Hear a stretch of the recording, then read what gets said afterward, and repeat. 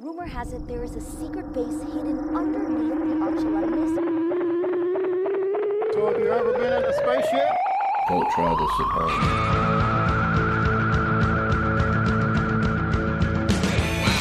What is that silver object? 21st century Swatch band. Secrets of Area 51 revealed. I'm from Sirius A, not Sirius B. Mama.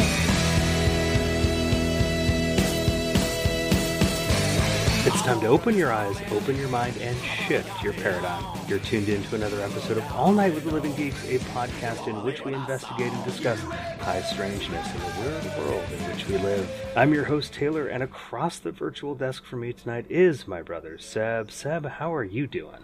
I'm doing good, but I'll have to admit I'm a little, I don't know. I don't want to say sad, but, you know, it's kind of the end of a big road trip for the two of us tonight. It is a little bittersweet, isn't it? Bittersweet. Yeah, that's probably, I'm feeling a little emotional. So, yeah.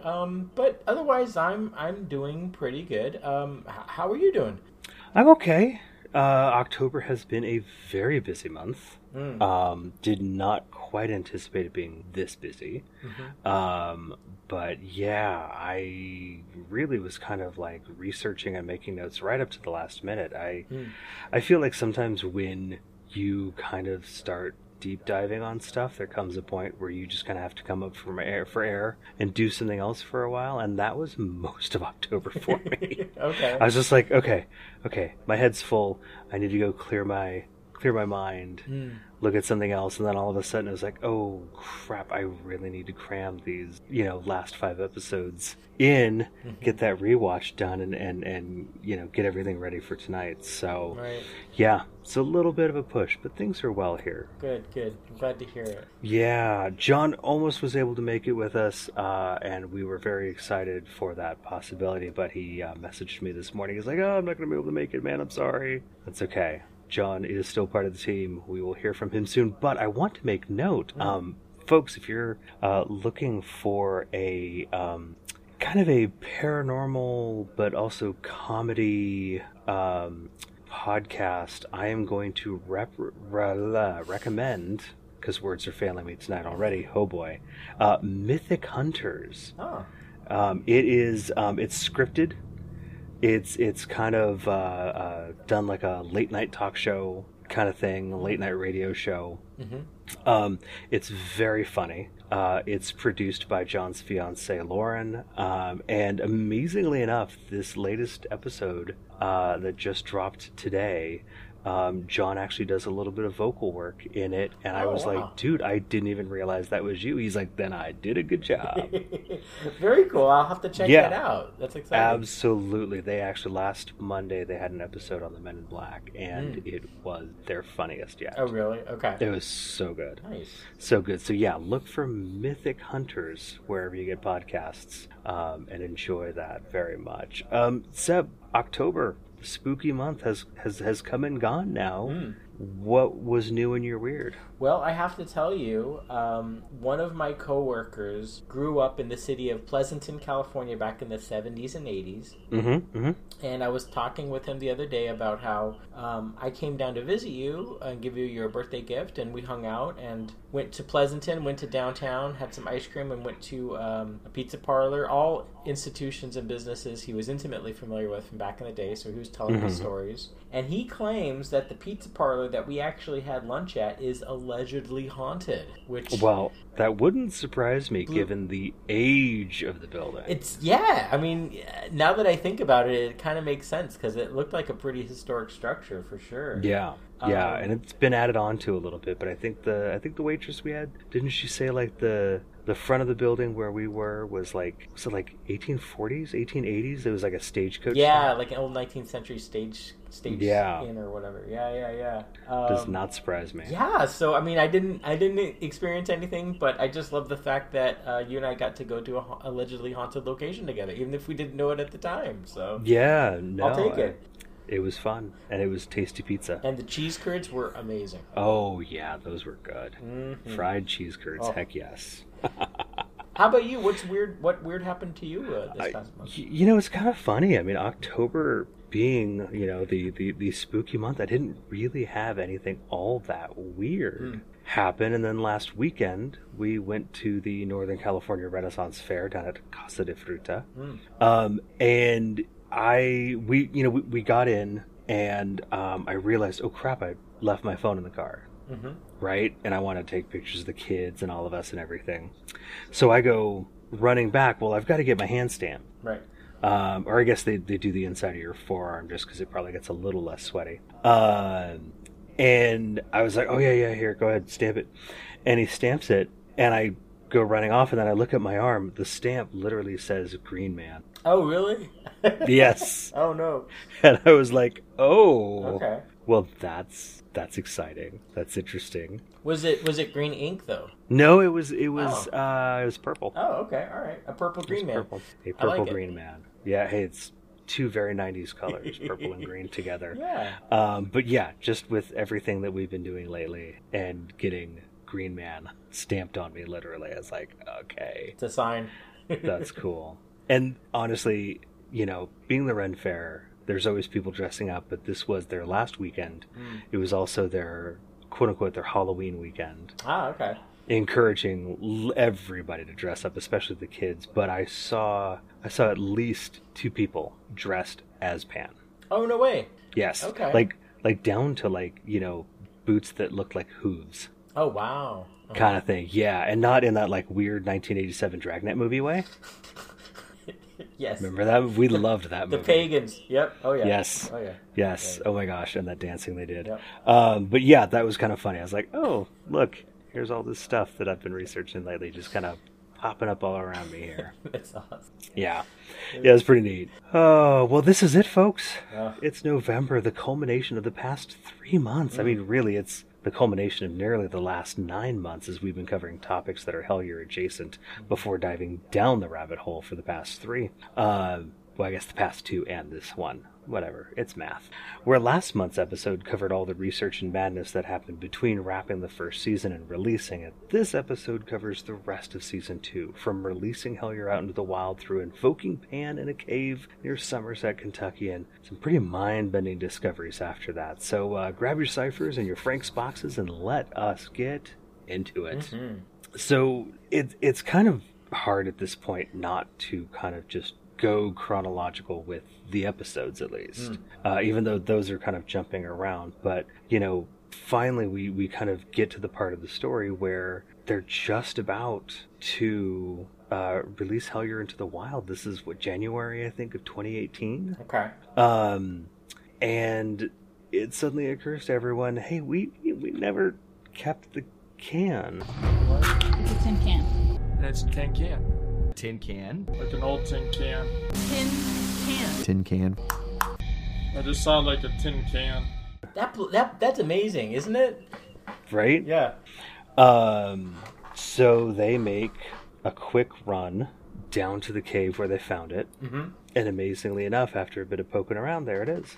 Right, it was still there. It was still there. They were like, oh, it moved. And then it's like, well, I think we were kind of kicking it around. Right, okay. And stuff. But it is a permanent part of, you know, their museum display now. You clean it up a little bit, and it's, you know, encased in a little box and everything. It's, I don't know. It looks like, I don't know. Somebody's described it as kind of like one of those like a tin can out of like an MRE or something, where it's got like a not a foil top but a tin top that would peel off. Yeah, I always thought it looked like a little can of Dinty Moore beef stew, but That's I'm not sure if they've ever done any research to figure out like the manufacturer or the brand or whatever. I think they have, and I don't know the information offhand, so I wouldn't want to share my recollection of it and be wrong. Okay. So yeah, one of the fun things about this episode is you get a lot of the early reaction of people once season 1 drops. Yeah, that's a great montage. Yeah. Yeah, it is. It's a great montage. It was something that I think when I first saw it, I was like, oh, I recognize that voice. I listened to their podcast. Oh, I recognize, you know, a bunch of different people, the guys from Last Podcast on the left, Aaron over at Saucer Life, who's also a big Doctor Who fan. But it's also all these emails that they get from people who kind of like live in that area and have had similar experiences, people who've kind of dug into the cipher on their own. And they're finding similar things kind of through the same methods. They're getting like really close to the stuff that the team has discovered. And that's really kind of fascinating, because I think it starts to introduce this idea that like the phenomena can be different thing when it needs to be. And that's an idea that we'll kind of talk about a little bit more later on. Somebody suggested that like David and Terry are themselves sigils. Which is kind of an odd, thing to think about, but I think it's very possible. A sigil being a symbol crafted to kind of put a particular intention on, or a particular working out into the world. I love seeing that people are still finding it today in 2022. This is one of the things I love about following these guys on Twitter, is when people are first discovering it and they're like, oh my God, how have I not seen this before? Oh my gosh, this is completely ruined, paranormal TV for me, or whatever. And this stuff gets shared and retweeted and stuff. And it's like, hey, welcome to the rabbit hole. Yeah, a lot of positive reaction in the community, and I guess in the paranormal press when season 1, episode 1 dropped for the first. I wonder if it dropped. Like, did they drop the whole season at one? Yes. Okay, I gotcha. Okay, so it wasn't. Yeah, they did. Spaced out. I gotcha. Nope, it was all 5 episodes at once. Okay. It wasn't on any streaming service at first outside of YouTube. Or you could have gone to their website and literally downloaded the episodes yourself, which is what I did. Oh, okay. I was like, I totally want to watch this, so I'll slap it on my computer or load it onto my phone, and I can watch whenever. They did that with season 2 as well, which I think was excellent. Okay. That said, if you really want to support them, go buy the Blu-rays, because it's got commentary and stuff, and that's really good. But what I find interesting, especially after our episode last month, where we kind of maybe have an address for Indrid Cold, right? Yeah, or an Indrid Cold, is that in kind of all of this stuff that kind of comes in after season 1 drops, Andy Colvin, who was an associate of John Keel's at one point, and kind of has inherited all his work. And stuff, is kind of the caretaker of it, for lack of a better term. Even he chimes in with a possible location for Indrid's house. So again, it's people coming to similar things through different methods. And in talking about all of this, they're still doing more research. And one of the things that comes up is George P. Hansen's book, The Trickster and the Paranormal. Oh, yeah. I have that book. It's very, very thick. It's huge. It's actually a pretty good read. It's not so, what's the right term, academic, that it's kind of like, okay, you guys are using all these $5 words, I can't follow along. But it's one of those things where I really kind of have to be in the mood for that kind of content. I can't just pick it up after a long day at work and be like, okay, let's dive into this. Right. But bless George Hansen, though, he literally says in the intro, he's like, you don't have to read this book in order. Interesting. He's like, you can read this in whatever order you want. If something strikes your fancy, read it. It's not going to hurt if you haven't read the three chapters before it or whatever. Which I love that. That's great. I don't have to go, oh man, I've got to slog through this chapter in order to get to that one that I want. No, you don't. But part of what comes out of that is the idea that disarray, liminality, marginalized people on the fringes of society, or people who are in transitory period, tend to manifest paranormal activity more than people who are, say, in a very stable situation. I really picked up on that point during the episode 11, because growing up as a kid, one of my first things that exposed me to paranormal stuff was watching American rebroadcasts of an old British show called Arthur C. Clarke's Mysterious World. Sure, great show. Great show. Arthur C. Clarke. I mean, the idea of of a towering intellectual genius like Clark hosting a paranormal TV show. First of all, boggles my mind. Mm-hmm. He was sort of like a real, like, I don't want to say tastemaker, but like basically anything that he thought was interesting to make a comment on really had an impression on me. And he there's one episode on poltergeists and telekinesis, and he's like, there's one point where he says something like he can't get over the fact that there's so many poltergeist reports where there's like adolescent children involved, basically. Yes. Like kids going through puberty and stuff. Mm-hmm. And like and which is kind of what one of the things that Greg talks about a little bit in this episode, you know what I mean? Exactly. Yeah. Exactly. And yeah, I mean that really kind of is a liminal state in many ways. You're between childhood and adulthood. Right, exactly. Yeah, that is interesting, and I liked something that Connor said. At one point he goes, when something solid is gained, meaning something stable, like a stable situation, the high strangeness tends not to follow those people. Right. And so, yeah, I would recommend Trickster and the Paranormal as something to check out, because it really is illuminating, for lack of a better term. And then, I tell you, man, this episode, I feel like it has a lot of big points that kind of like play out further down. So it turns out that in February of 2019, Greg, Dana, and Tyler go back to the train tunnel, back to the cave where they found the tin can, with the intent of doing an Estes method session there. And for, I don't know, I would still probably rank this as probably one of the 3 most amazing Estes sessions I've ever witnessed in my life. For a long time, it was number 1, hands down. If you're a museum member and you watch this entire live stream, it's insane. It's like almost genuine conversation between them and whatever they've contact. Yeah. So we see Greg putting this kind of symbol on the wooden beams that are, at least I think they're wooden, maybe they're stone, I'm not sure. And it looks kind of like a 3-toed footprint. Okay. Right? It's a rune. It's a rune called Algiz. Okay. Algiz. And I did just a quick search on it. It is the rune of the essential link or connection with the patterns of divine or archetypal consciousness. Oh, goodness. Yes. Huh. Right? Speak about, fancy $5 words. And, I mean, how do I even try to sum up this session? I mean, honestly, I would pay $100 if I could listen to an audio recording of what Dana was hearing the spirit box. Because honestly, that, you're totally right. It was as if they were having a complete conversation. And for viewers that haven't seen this episode, first of all, go see it. Second of all, she has a conversation where or at least I am left with the impression, I guess others are left with the impression, that they're getting instructions from somewhere beyond, from some entity, instructing them to almost like make a device that would play musical tone. Yes. For some unknown purpose. But it talks about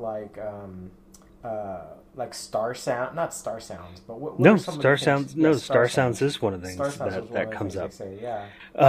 Yeah. So she starts hearing this bing, bing, bing, Bing, bing, bing. Right. That's good. right? Which part of me goes NBC. And I was like, huh, okay. But then a part of me also goes, Green Giant. Oh yeah, totally. but that's also kind of the funny thing. Yeah. Right? Green Giant. He was Green Man. a He was Green literally Man. literally a Green Man. Yeah. Yeah, Oh, yeah. exactly. And those commercials. Yeah. You've got this Green Giant, this Green Man, and you've got these 3 tones as part of the commercial.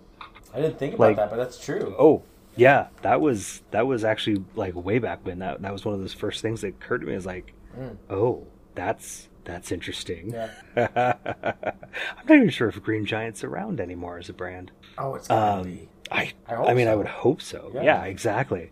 So yeah, and it literally, like, whatever she's channeling is like, say it again, repeat it.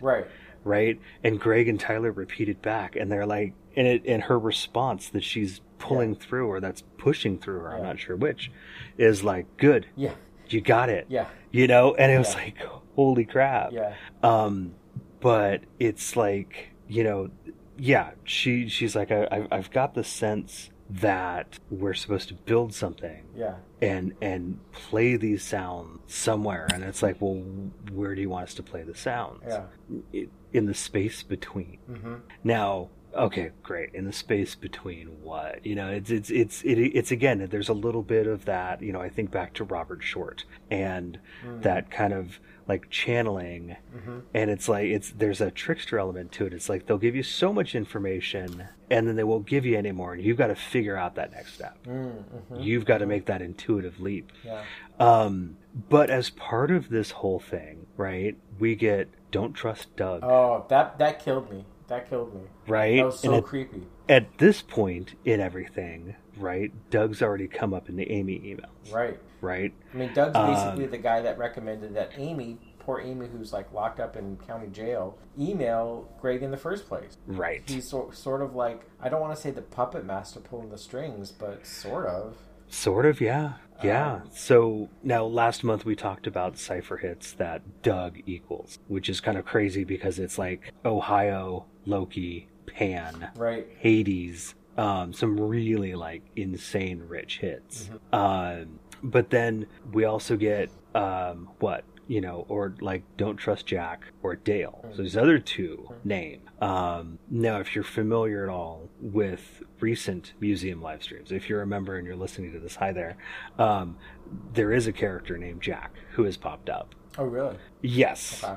Haven't really had a Dale yet, but I just thought real quick, like, well, let's do some cipher hits on Jack and Dale, and I've got to scroll down to it just for a second here. Here we go. Okay, so Jack equals 39. Okay. Right? Let's note that that's the inverse of 93. So we have stuff like follow, leads, orb, you, Y-O-U, you. You equal Jack, okay. Awake, fools, wave. Dale equals 34. Okay. Now, I find it interesting that there is a difference of 5 between the two names. Well, 5, like what letter equals 5 in the cipher? It's the letter S. Okay. Use the number S in the Terry wrist email. Instead of use the numbers, all as one word, use the number S.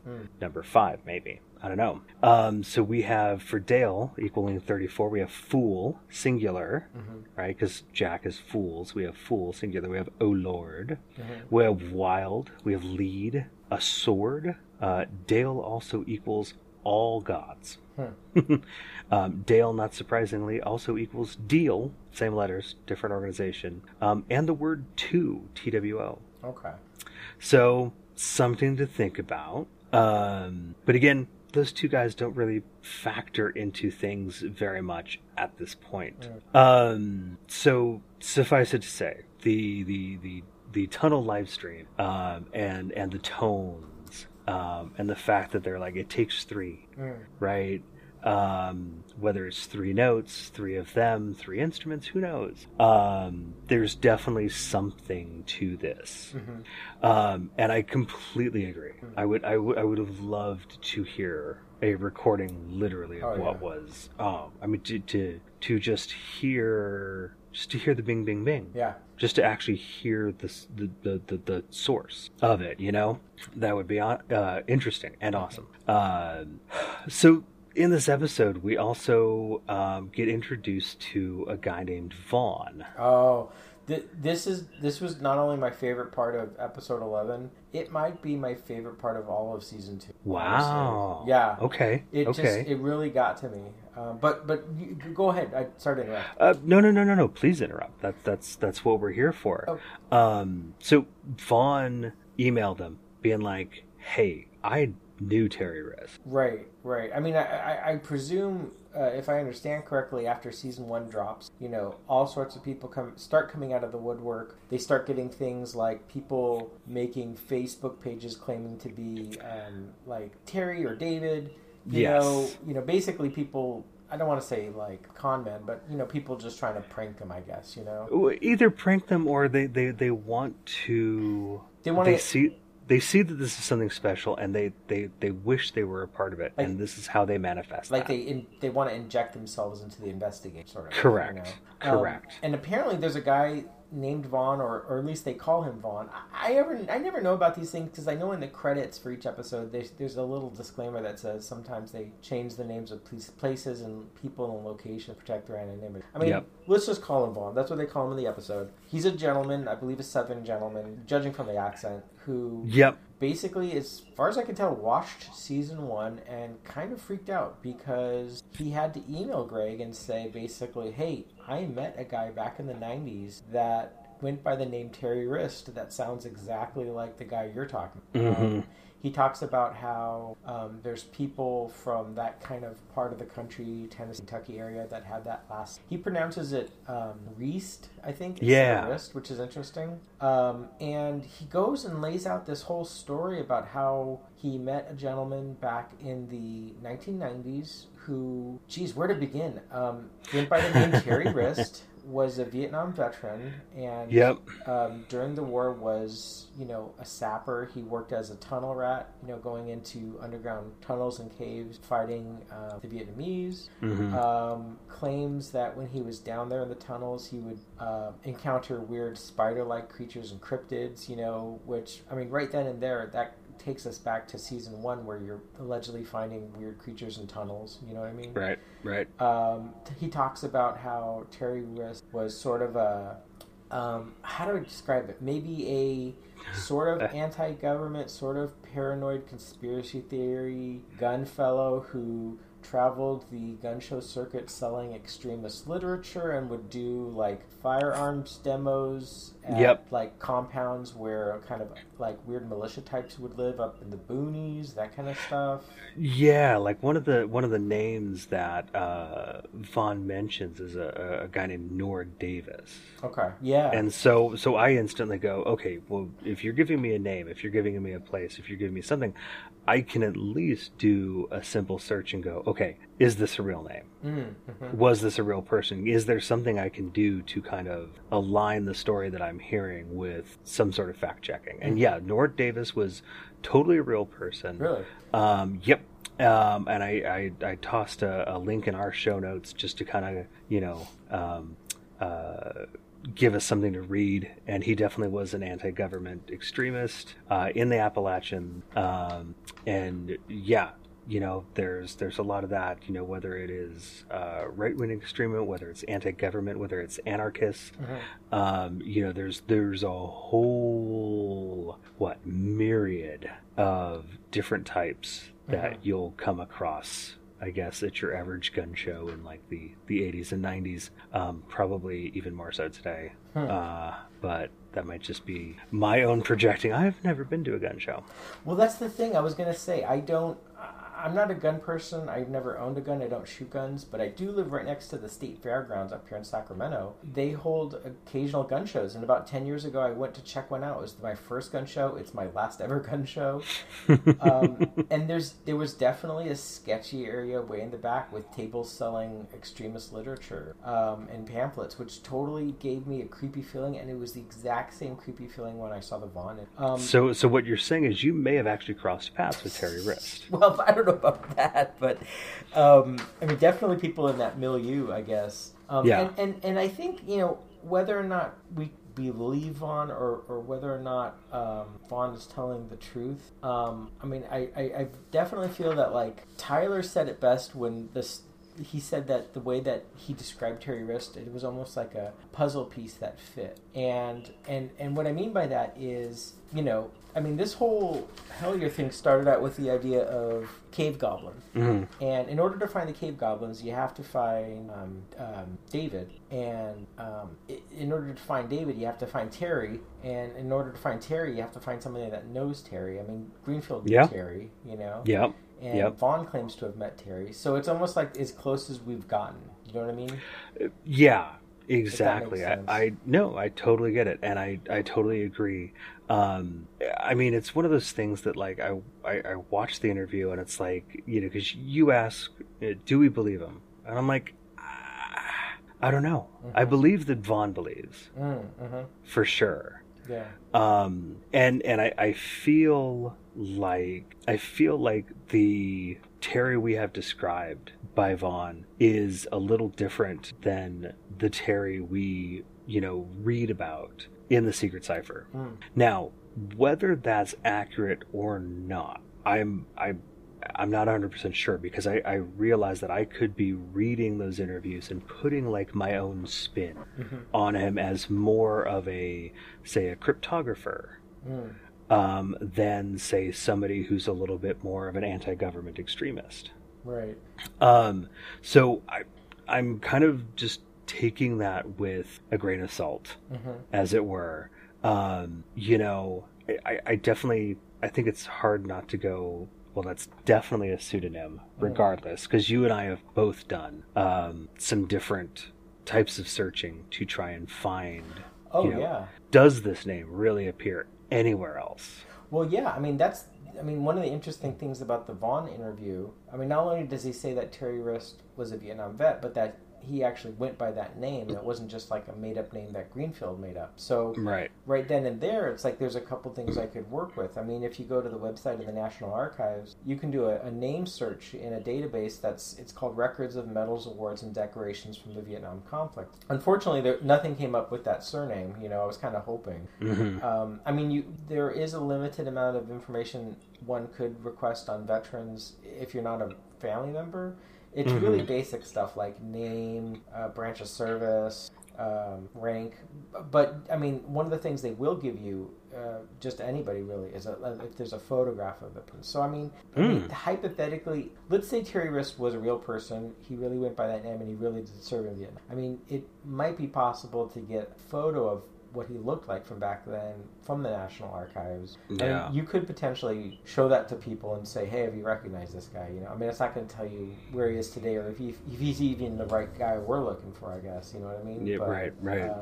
It was at least something I could dig into a little bit, I guess, Oh, yeah, definitely. And it's kind of a, when I listen to the Vaughn interview and I hear his voice, it's kind of funny. It struck me since I've been back in the office a few days a week. There is honestly a rather large guy who is in the office next to me, and he's very tall. But he has a very soft voice.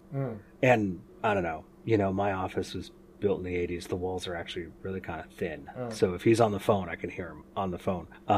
But he, without the accent being as strong, his voice is as soft as Vaughn's. Oh, you work with Vaughn? So every time I hear this guy next to me talk, and I'm like, I just think about the Vaughn interview, and I was like, oh boy. That's awesome. Yeah. But what I think about, because there is part of me that I like that mystery, I like that puzzle, I like that research aspect of like, okay, what can we find? What is out there? There's got to be something out there. It's like if Terry was selling pamphlets, or even if he was writing pamphlets, I'm sure he's had to have, I don't know. Like if he's out there, if he really had these kind of like anti-government views, right? Right? He shows Vaughn his driver's license. He's like, yeah, look, I pulled one over on the government, right? I don't know. I don't see him sitting there selling other people's points of view. Oh, so you're thinking maybe he's writing his own pamphlets and selling his own pamphlets? Yeah, maybe. Very, very possibly. Yeah. And I get it. That is very ephemeral stuff. Any sort of paper product is very ephemeral, right? It's there. You have it maybe after a month. You don't want it anymore. Gets tossed out. Gets recycled. So a lot of that stuff, even though a lot of may have been printed at one time, not as much. And the further you go in time, not as much exists anymore, right? And if nothing else, paper degrades. Simple as that. But my hope, my dream is that some evidence of that, something hopefully that he wrote or something that he sold. Right. If he really was doing that, may still exist somewhere. Yeah, because you figure, assuming he's a real dude, you figure somehow he met up with Greenfield. You know what I mean? Like there must Absolutely. have been, a community of people that they met through or something like that. I don't know. Right, and we even, and granted, we're jumping a little bit ahead to the next episode.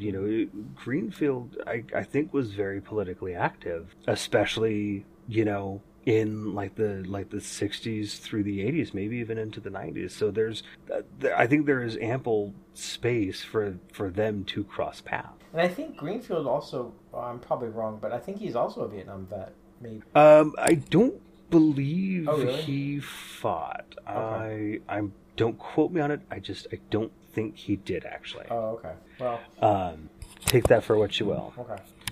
But anyway, it was a great segment. I thought it was very compelling. He seemed trustworthy. He seemed scared, you know? Yeah. And they even say that, like, you know, by the time he got, you know, kind of done with the interview, he basically spooked himself. Mm-hmm. But at one point, and they'll let this be like the last thing on the Vaughn interview, Greg goes, "Did he ever use the term slough?" Oh yeah. And if you watch Vaughn, it's like he grins, almost like, and it's just something about that grin just strikes me as odd, like he was expecting it, and he goes, "Yes," you know, and it's just like, what? Am I reading too much into that reaction? You know, because I don't know. I mean, maybe I would have been like the person to be like, "Holy smokes, how did you hear that word?" Like, nobody uses that word. I would have had a much different reaction. Okay. Other than just sly grin. Yeah. You know, I don't know. I don't know. Okay. It is tough to say. Anyway, so the only place to go from there is Luke meeting Yoda. Right. I don't know how else to describe it. That's a good way to put it. We go into the next episode, The Trickster. They go and meet and talk at length with Greenfield. Right. After all of these episodes, they're finally sitting down and talking and interviewing someone who really does exist, who really has a link to Terry Wrist and the David emails and the cave goblins, albeit in a very, it's a very slender thread that leads from one end to the other, but he's a real guy. He really did write this book. He really did talk about a guy named Terry Wrist in the book, so, and it's great. I think that if they hadn't had a sit-down interview in season 2, that would have probably been my biggest complaint about it, you know what I mean? Yeah, no, I totally get it. Because you have to go to the source. You have to talk to the guy who sort of holds all the cards. There's some people, there is even some members of the crew who thought that Terry Wrist really never does exist, and it's all Greenfield. And Greenfield was the person sending the emails in the first place to try to either do a magic ritual or, sell more copies of an old book he wrote years ago. You know what I mean? Oh, yeah, totally. And for what it's worth, like, full disclosure, I am friends with Greenfield's publisher, Olaf Phillips. And he, for a long time, Olaf was not aware of Hellier. Oh, this is a funny story, yeah. And I love telling this story. And I was like, and I finally just, I think, round about the same time that I think I got you turned on to it. I was mentioning, like, dude, have you seen this? And he's like, no, what the heck is it? I'm like, how have you not seen this? So I get him. I'm like, and I tell everyone, I said, look, just watch the first 2 episodes. If it hooks you, awesome, keep going. If you watch it and go, I don't get it, don't worry about it. High train. And so he watches, and he just burns through the first season, just binges it straight through. And he calls me up, and he's like, dude, now I know why The Secret Cipher's been selling so well lately. Right. It's like this nothing book all of a sudden gets to be his, like, #1 seller or whatever, He's like, we'd be doing, like, 5 copies a month or something on Amazon. All of a sudden, we're doing, like, 25, 30 copies a month. And he's like, what's going on? Yeah, totally. I'm like, yeah, it's people watching this and buying their own copies of it. And he's like, holy crap. Oh, yeah. Yeah. So that's a great story. That is, yeah, which also means I'm technically 1 degree removed from Alan Reedfield, so I'm not complaining there. Yeah, you're right. But he also follows me on Twitter, so maybe it's 0 degrees. Oh, you serious? He's on Twitter? Yeah, yeah. Great. Oh, yeah, yeah. So yeah, they drive to Atlanta. They meet with him. And so this is June of 2019. Are they in a hotel? It almost looked like an assisted living facility or something. I don't know what I was seeing there. I think he actually does live in kind of like I don't know, like a retirement community. Yeah, kind of like that. But they're staying at a hotel because they obviously. They live in Cincinnati or Colorado, so it's they're staying somewhere. And for whatever reason, they don't think to set the alarm clock. behind him, so the clock is constantly flashing. That was like the funniest part. That was the weirdest thing, yeah. It really is, and there are so many people who are like, oh my god, this means something. Look at the numbers that are behind him when he's and it's literally like they're like, no, we just for whatever reason we didn't think to actually set the time, so it's just constantly flashing.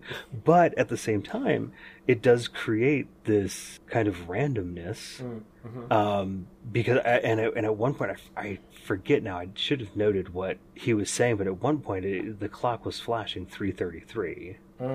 And he was saying something kind of important, and I was like, okay, maybe there is a little something weird to that.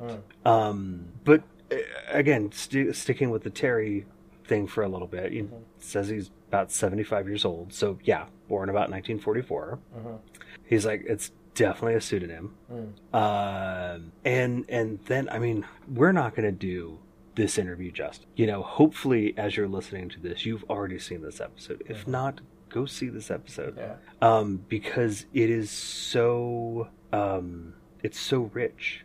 You know, he talks about the number 93 being a very rich yield, with the fact that Hellier equals 93, and a number of the other things that also equal 93, and it being a rich yield. This entire interview is a really rich yield. In fact, I tell you what, we've got just a little bit of kind of Greg breaking down the whole number 93 bit. So why don't we listen to that real quick? Yeah. So according to Greenfield, the number 93 is what Hellier equals out to. And to him, that seemed extremely significant. He typically takes funny names, he says funny names, and he runs them through the cipher. So those can be names of weird towns, alien contactee names, things like that. So the first thing he does, he throws Hellier into the cipher, and he gets the value of 93. Immediately, that makes him perk up, because he was a Thelemite. And Thelemites, following the work of Aleister Crowley, the number 93 is a sacred number to them. It means both love and will, two things that are very important in Crowley's system. He says that the name Hellier equals out to like words like Babylon and Christ. Christ stuck out to me immediately because David Christie is the name of the guy who experienced the goblins. Greenfield said Hellier was an extremely rich yield. So yeah, 93, really rich yield, really meaningful number to Thelemites.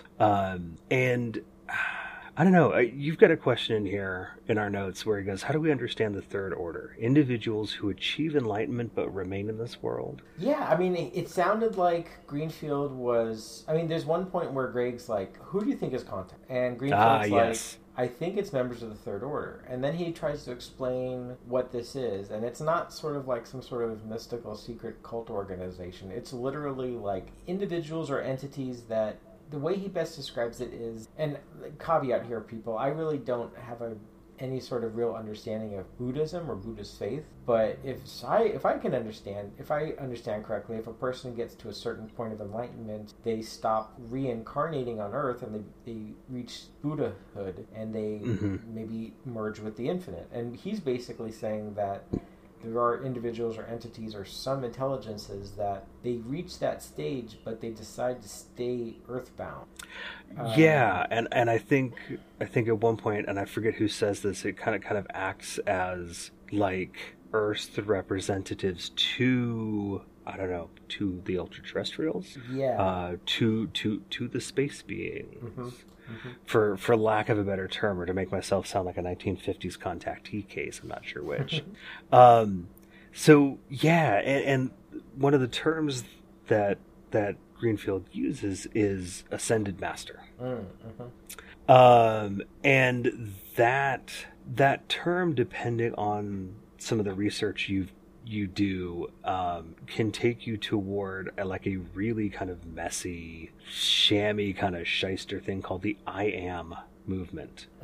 And I'm not going to dive into what that is. That's a whole other, bucket of worms. But I do highly recommend going and finding a podcast called The Nonsense Bazaar. And they have done many, many episodes about them. And that would do a much better job than I would do trying to describe it. Do I think they're necessarily the same thing? I don't. Okay. I don't. I think it's just the term is reused here without any sort of connecting connotations. Okay.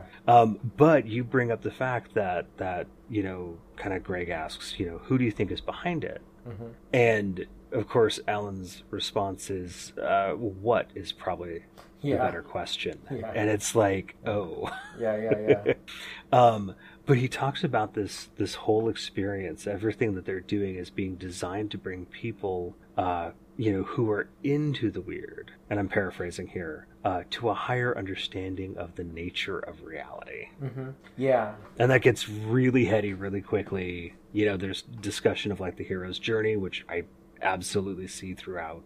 Mm-hmm. But yeah, I mean, if I can speak from experience. I mean, I feel like, having gone through all this stuff, having read some of the books I've done, having done some of the research I've done, having like even just reading like Saucers and Sorcerers, Greenfield's recent book, that there is, I think there is more to reality than what we see. I don't think there is necessarily an objective reality. Mm-hmm. Now, whether that means reality is conscious and we're just some giant things, synapses, I don't know. But I definitely think that some aspect of this case is meant to kind of bring everyone who connects with it to a greater understanding of the nature of reality. I'll agree with that. Greenfield says something that really caught my mind during this interview, where he talks about how, you may never fully solve the mystery of what you're investigating, but if you're lucky, you'll catch the poacher. Yes. It's very, very, very well said. It's very well said. And that's almost how I feel like these episodes of our show that we're doing, because I feel like in some regard we're never going to be able to do Hellier justice, but hopefully our listeners will catch the poetry of it by what we talk about, That's a nice way of looking at that. Yes.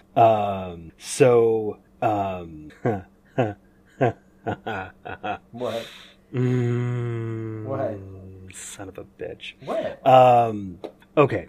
So Greenfield's discussion with them kind of turns toward like trying to contact Terry, trying to meet Terry. And I swear to God, Greenfield is either just an off-the-cuff genius, or he is on some level so tapped into things that he says something that has ramifications down the road. What do you mean? So, like, we'll talk about the whole, like, Blue Star thing, and we'll talk about the whole things falling in your path here in a second. Yeah. But one of the things he says is that, if you were to cross paths with Terry Wrist, it would be like, he'd be there pumping your gas in an outdated Sinclair uniform. Yeah, that was a great picture. Yeah. And Sinclair, for those of you guys who don't live near a Sinclair gas station, like myself, it is an oil company, gas company. They've got a dinosaur on it. And I have a note in our show notes that says Cipher Search Sinclair. And I went, oh, crap, I forgot to do that. Oh, you didn't do it. Oh. I totally forgot to do that. Okay. Well, so I of course, open up the NA Query app on my phone just real quickly, type it in there. Yeah. Guess what it equals? What does it equal? Sinclair equals 93. Oh, no way. Are you serious? Dead serious. The only Sinclair station I think I've ever seen in my life, there's one on 5 when I drive down to Livermore. Yes. Yeah. That's the one I know of. So, yeah. Wow. Sinclair also means 93. Now also equals 93, I'm sorry. You put something in the show notes that really piqued my interest about a Denny's bathroom. Okay. Because this wasn't in the show. I don't know what we're talking about. It wasn't, and I'm pretty confident Greg has talked about this publicly. So I'm just a little nervous. Is it something he shared with you privately that you don't feel No. Not shared with me privately. Okay. I know it is something that he has shared. I just can't remember if he shared it out on Twitter. I think he did. No, but I'm almost confident he did, because when it happened, I think he was tweeting about it. Okay, so I'm not worried. Oh, okay.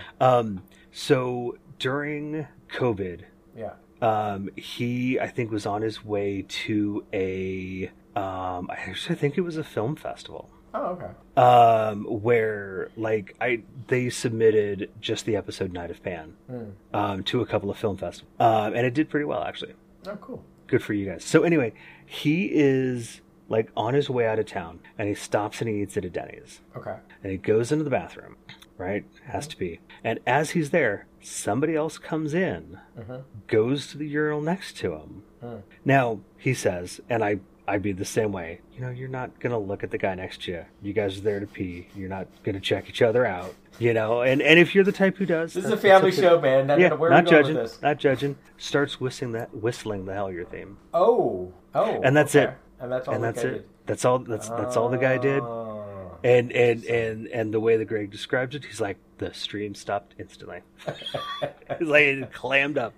And just was one of those things, you know, he finished up, this person finished up, left, and Greg was like shaking. He's like, I what just happened? He's like, holy crap, was that Terry? Gee whiz. Don't cross the streams. Well, definitely don't cross the streams. Jeez.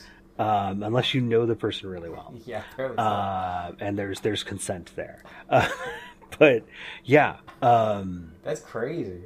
It totally is. And based on Greenfield's description, you know, the Sinclair uniform reference, the like it's going to be something just really low key. Slip in, be like, look, here I am. Boom, I'm gone again. That totally fits. Totally fits. So yeah, weird as flip. Yeah, but I mean, it's very much, and I might be jumping ahead, but I mean, there's definitely a part during the Greenfield interview where Greenfield's like, "Hey, talk to me off camera because you're gonna get people coming out of the woodwork claiming to be Terry, and we need to. I'll tell you stuff that will like vet whoever's trying to contact you, basically. You know what I'm saying? Which is smart, I think. You know. Exactly. So presumably Greg knows something that if the real Terry out there would, you know. Precisely. Yeah. And I've heard him tell tale of debunking fake Terrys. Right. You know, without providing information that, you know, only he would know. Kind of stuff. So yeah, I have no doubt that the team in terms of information has more than we see on screen. And I'm fine with that. I am totally fine with that. Am I curious what it is? Hell yeah, I am. Oh my god, totally curious because I'm drawn into this, you know, whole mystery and everything. So anyway. But Greenfield definitely says a lot of stuff that kind of confirms what the team feels they've already found out, like the idea that the city Ashland is kind of where Incold's house was. Right. The time period that Greenfield thinks that Terry was, you know, busy doing that search kind of matches up with what they think the timeline is supposed to look like. So things are clicking. Things are falling into place, basically. Oh yeah, definitely. And they share kind of some of their like their cipher work and their cipher research, and he's like, that just, you know, lends even more credence to the fact that it works. And so one of the things that comes up, and it also comes up in the Secret Cipher, the Euphonauts, I was kind of flipping through that today, is kind of Sirius and Orion. Right. Yeah. In terms of, not quite stars to stars, because Orion is a constellation. Yeah. I don't think there's a single star Orion, is there? Yeah. I don't think so. I should know this. I'm sorry, I'm keeping Seb up late tonight. Sorry. No, you're fine. You're fine. But he talks about Sirius. Sirius is a blue star. Sirius A, not Sirius B. Sorry. Oh, that's okay. Man, I wonder if I still have that clip. I'll have to throw that in there. Great. So yeah, it's a blue star. It's a young star.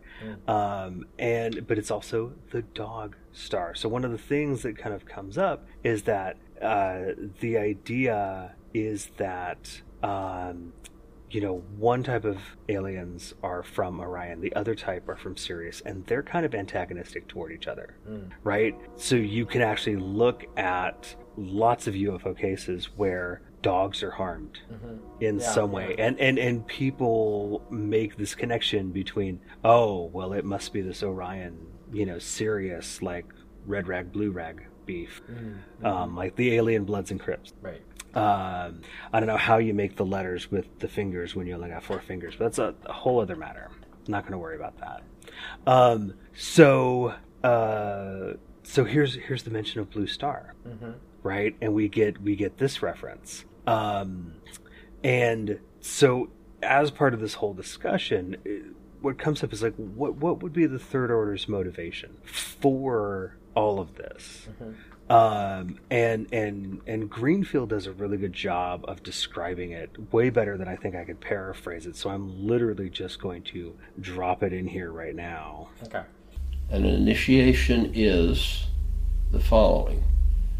It is the creation of a crisis and the resolution of the crisis and the assimilation of that crisis resolution dialectic.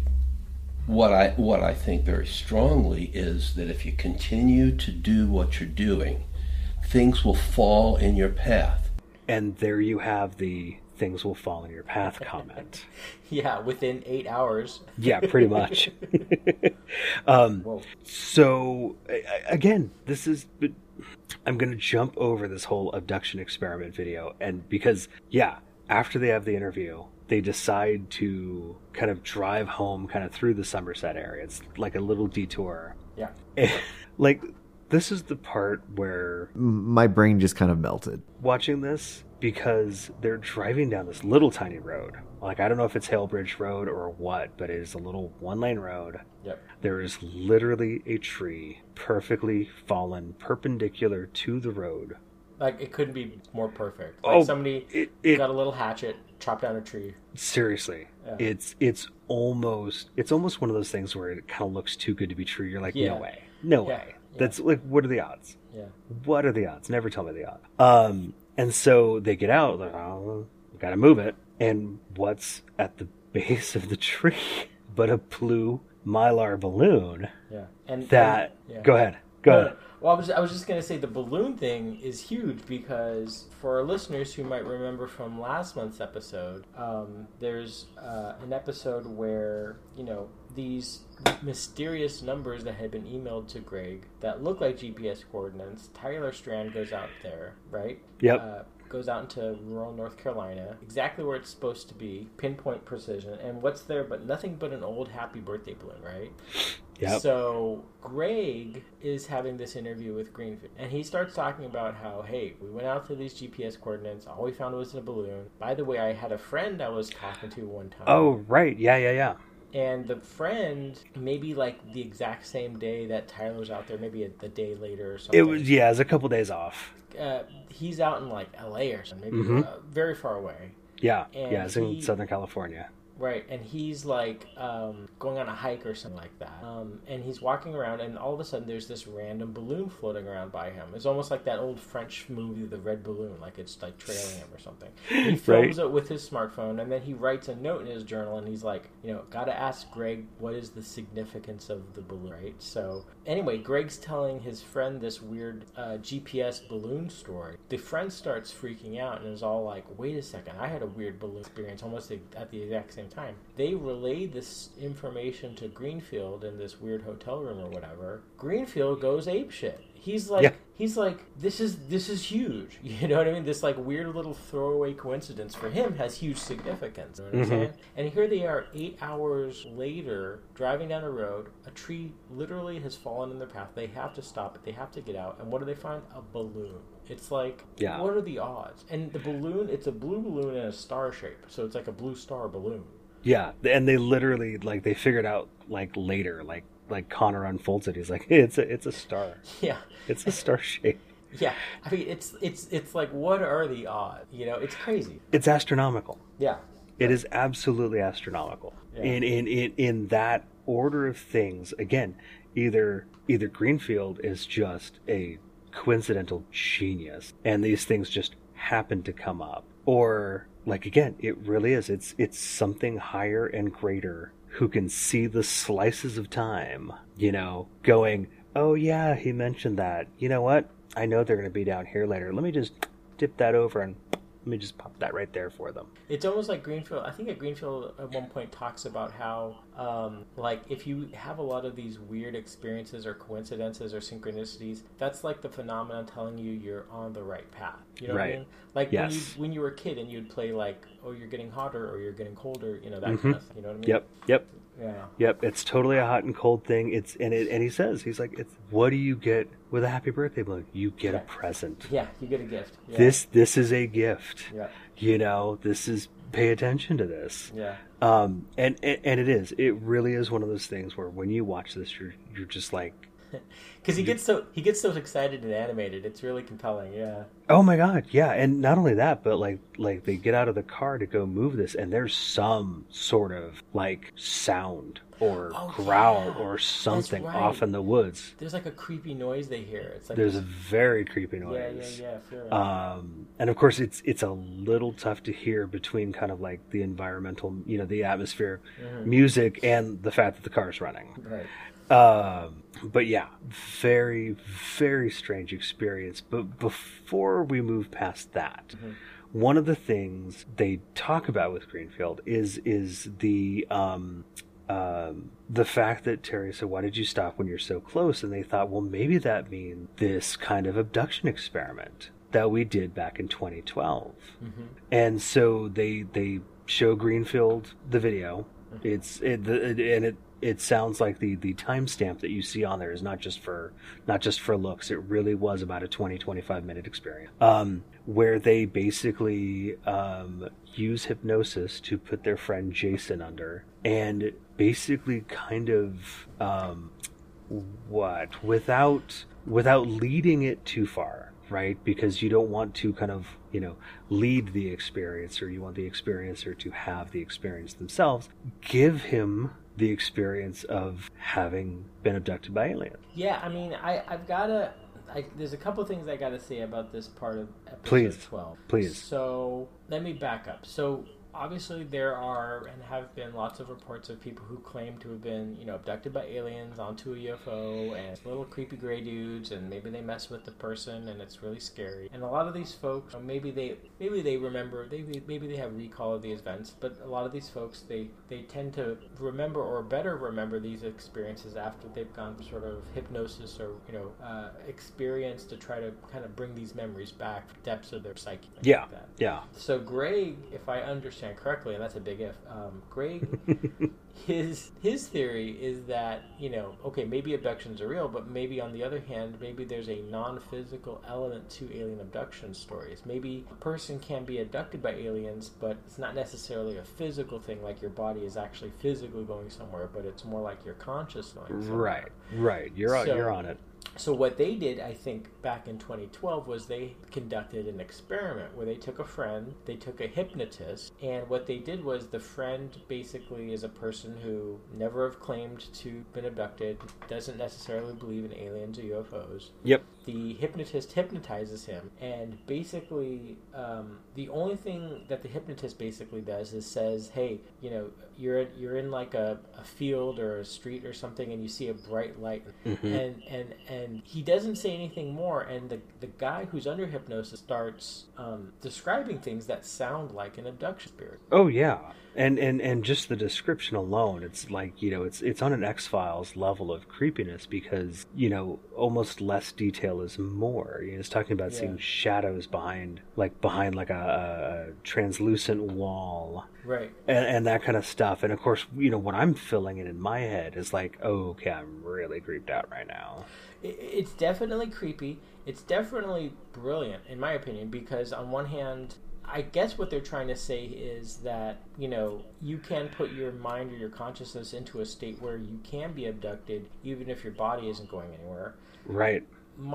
I don't know if problem is the right word, but my problem is maybe this segment of the episode wasn't introduced in a way that was totally clear to me. So for me, when I was watching it, it really felt like filler material. And I hate saying that because I didn't say anything bad about Hellier. But it felt like, it felt like you could have cut that out and the episode still would have been fine. So I just was like, why are they talking about this again? I just missed something or whatever. No, you're I think you're totally on board with that, because I think like my first one or two times kind of watching it, I'm like, it feels like it's just kind of shoved into it. It's like it. I don't know. Yeah. But, you know, kind of understanding it in the context of like, okay, they were talking about the email. Yeah. Why did you stop when you were so close? And going, okay, well, what were we doing around the time that we got that email? Well, we were trying to do this. Mm-hmm. And so they show it to Greenfield. Jason, the guy who goes under, Yeah. you know, he's had 4 days worth of experience. Oh, yeah. When it was like barely a half an hour. Yeah, that was a trip. Yeah. for Like, sure. and you see him come out and it's like, he just kind of can't process it for a second. Yeah. And it's, you know, he kind of asks Greenfield, Greg asks Greenfield, he's like, do you think it's a good idea? Mm. And he goes, I think it's a useful idea. Yeah. But also brings up kind of like the ethical ramification of this, because, you know, that same kind of methodology in the hands of, say, an unscrupulous government, you know, can be put to ill effect. You ask a question in the show notes. You say, you type, how do we feel about hypnosis? So how do you answer that? I haven't experienced it myself. Okay. Right? I'll put that out on the table. And I don't want to kind of crap on anybody's experience that they've had with it. Again, it's that, you know, all of reality is subjective. If you've had an experience with hypnosis and it's been great and it's been positive and you've gotten something from it, that's great. Watching this, you know, Lonnie the hypnotist does this like handshake grab, look at your hand thing that's just so like ninja fluid. Oh yeah. That I was like, wait, what even is that? And it's so like the person drops under so easily. And I'm like, how? Like, I don't feel like I myself, with, you know, all the things that I have to deal with in a given day and, you know, trying to keep track of any number of things. Yeah. I don't feel like I could be in that same situation and go, okay, yes, I'm under, you know, and I know maybe it doesn't work on everyone, and that's fine. I'm not saying I don't trust it by any means, but I've never had an experience with it, so I can't really relate to it.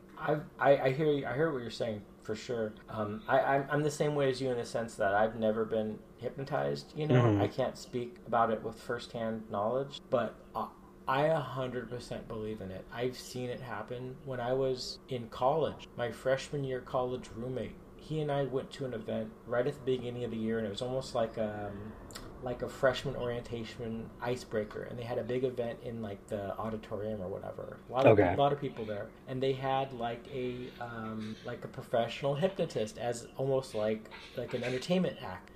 And it was like, and I'm sure there's lots of people out there who are hypnotists who, you know, oh, I'd like a volunteer from the crowd, please, and it's actually like a plant, like it's their, you know, coworker or whatever, you know.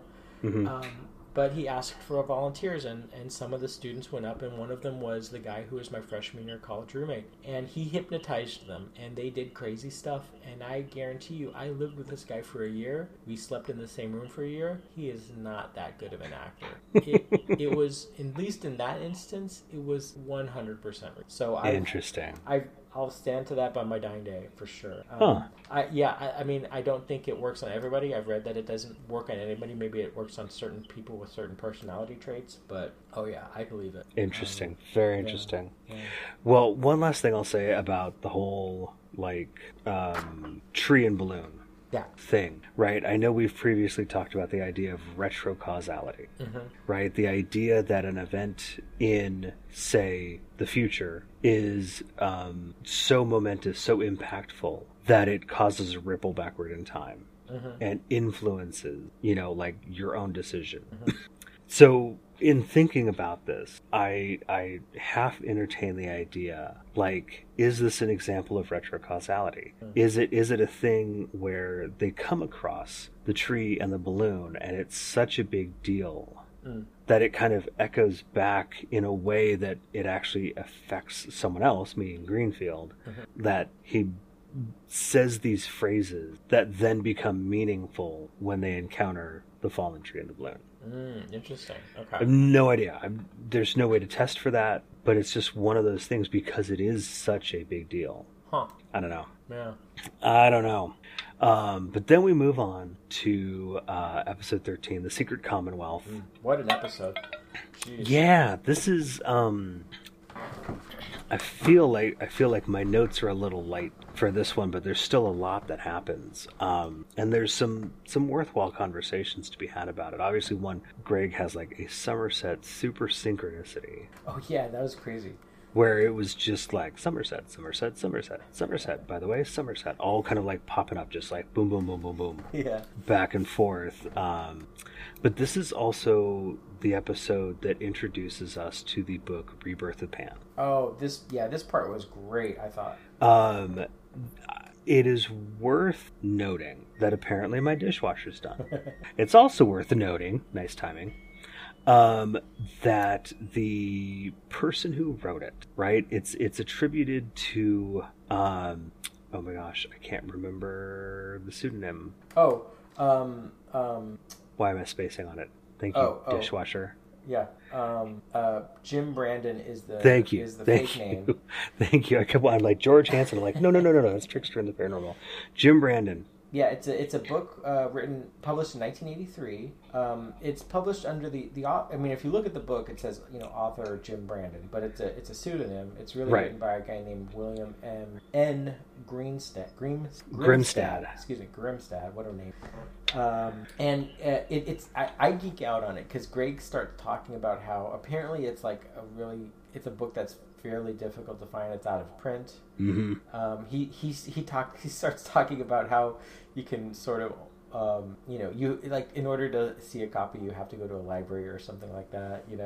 Yep. But apparently somebody out there somewhere, I guess, scanned a copy and emailed it to him as a PDF or something like that. So, which is funny because I was able to find a PDF copy, I think, through archive.org. Oh, okay, cool. So it's out there. Yeah, so it is out there. I've certainly read a good deal of it, but it is absolutely positively worth noting and worth mentioning that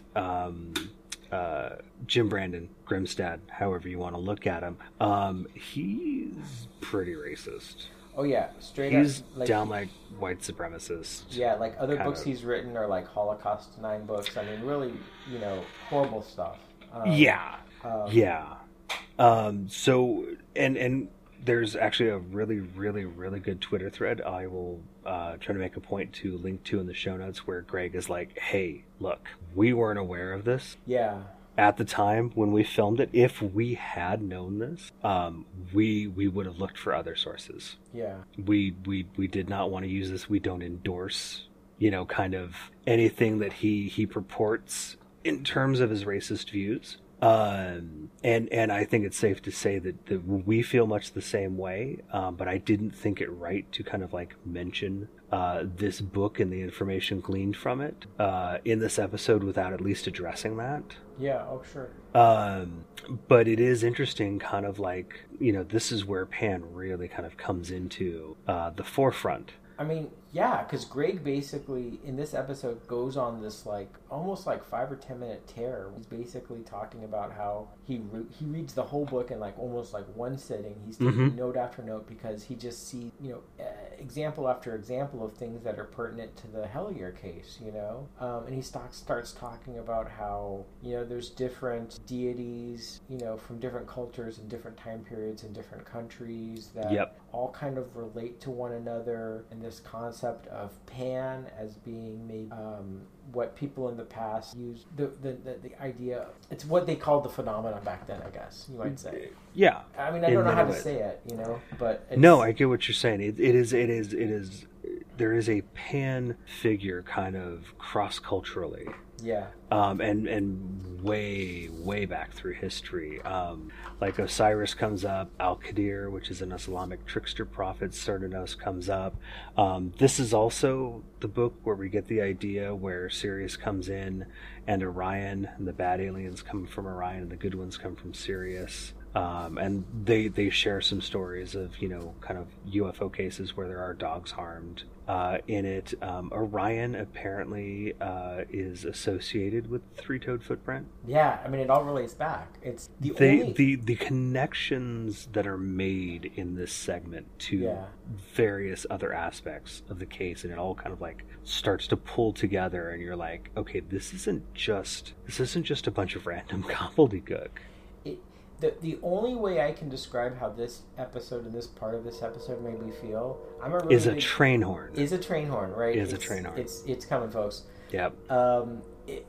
I have a soft spot for the 1991 Oliver Stone film JFK. Oh, okay. And there's this one part in the movie where Jim Garrison's trying to put together all the pieces of the conspiracy, and he's trying to figure it out. And he gets called by a mysterious guy in Washington, and he flies out to Washington.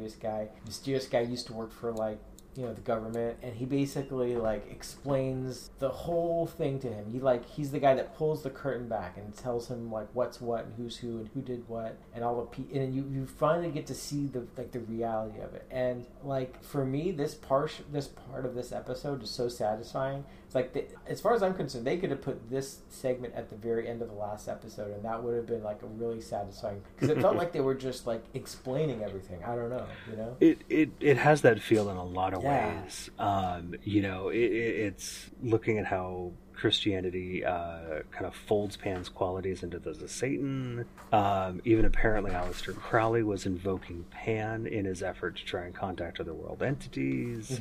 Mm-hmm. So yeah, it was, barring the realization after the fact that the author was such a pile of crap, the information gleaned from it is really friggin' fascinating.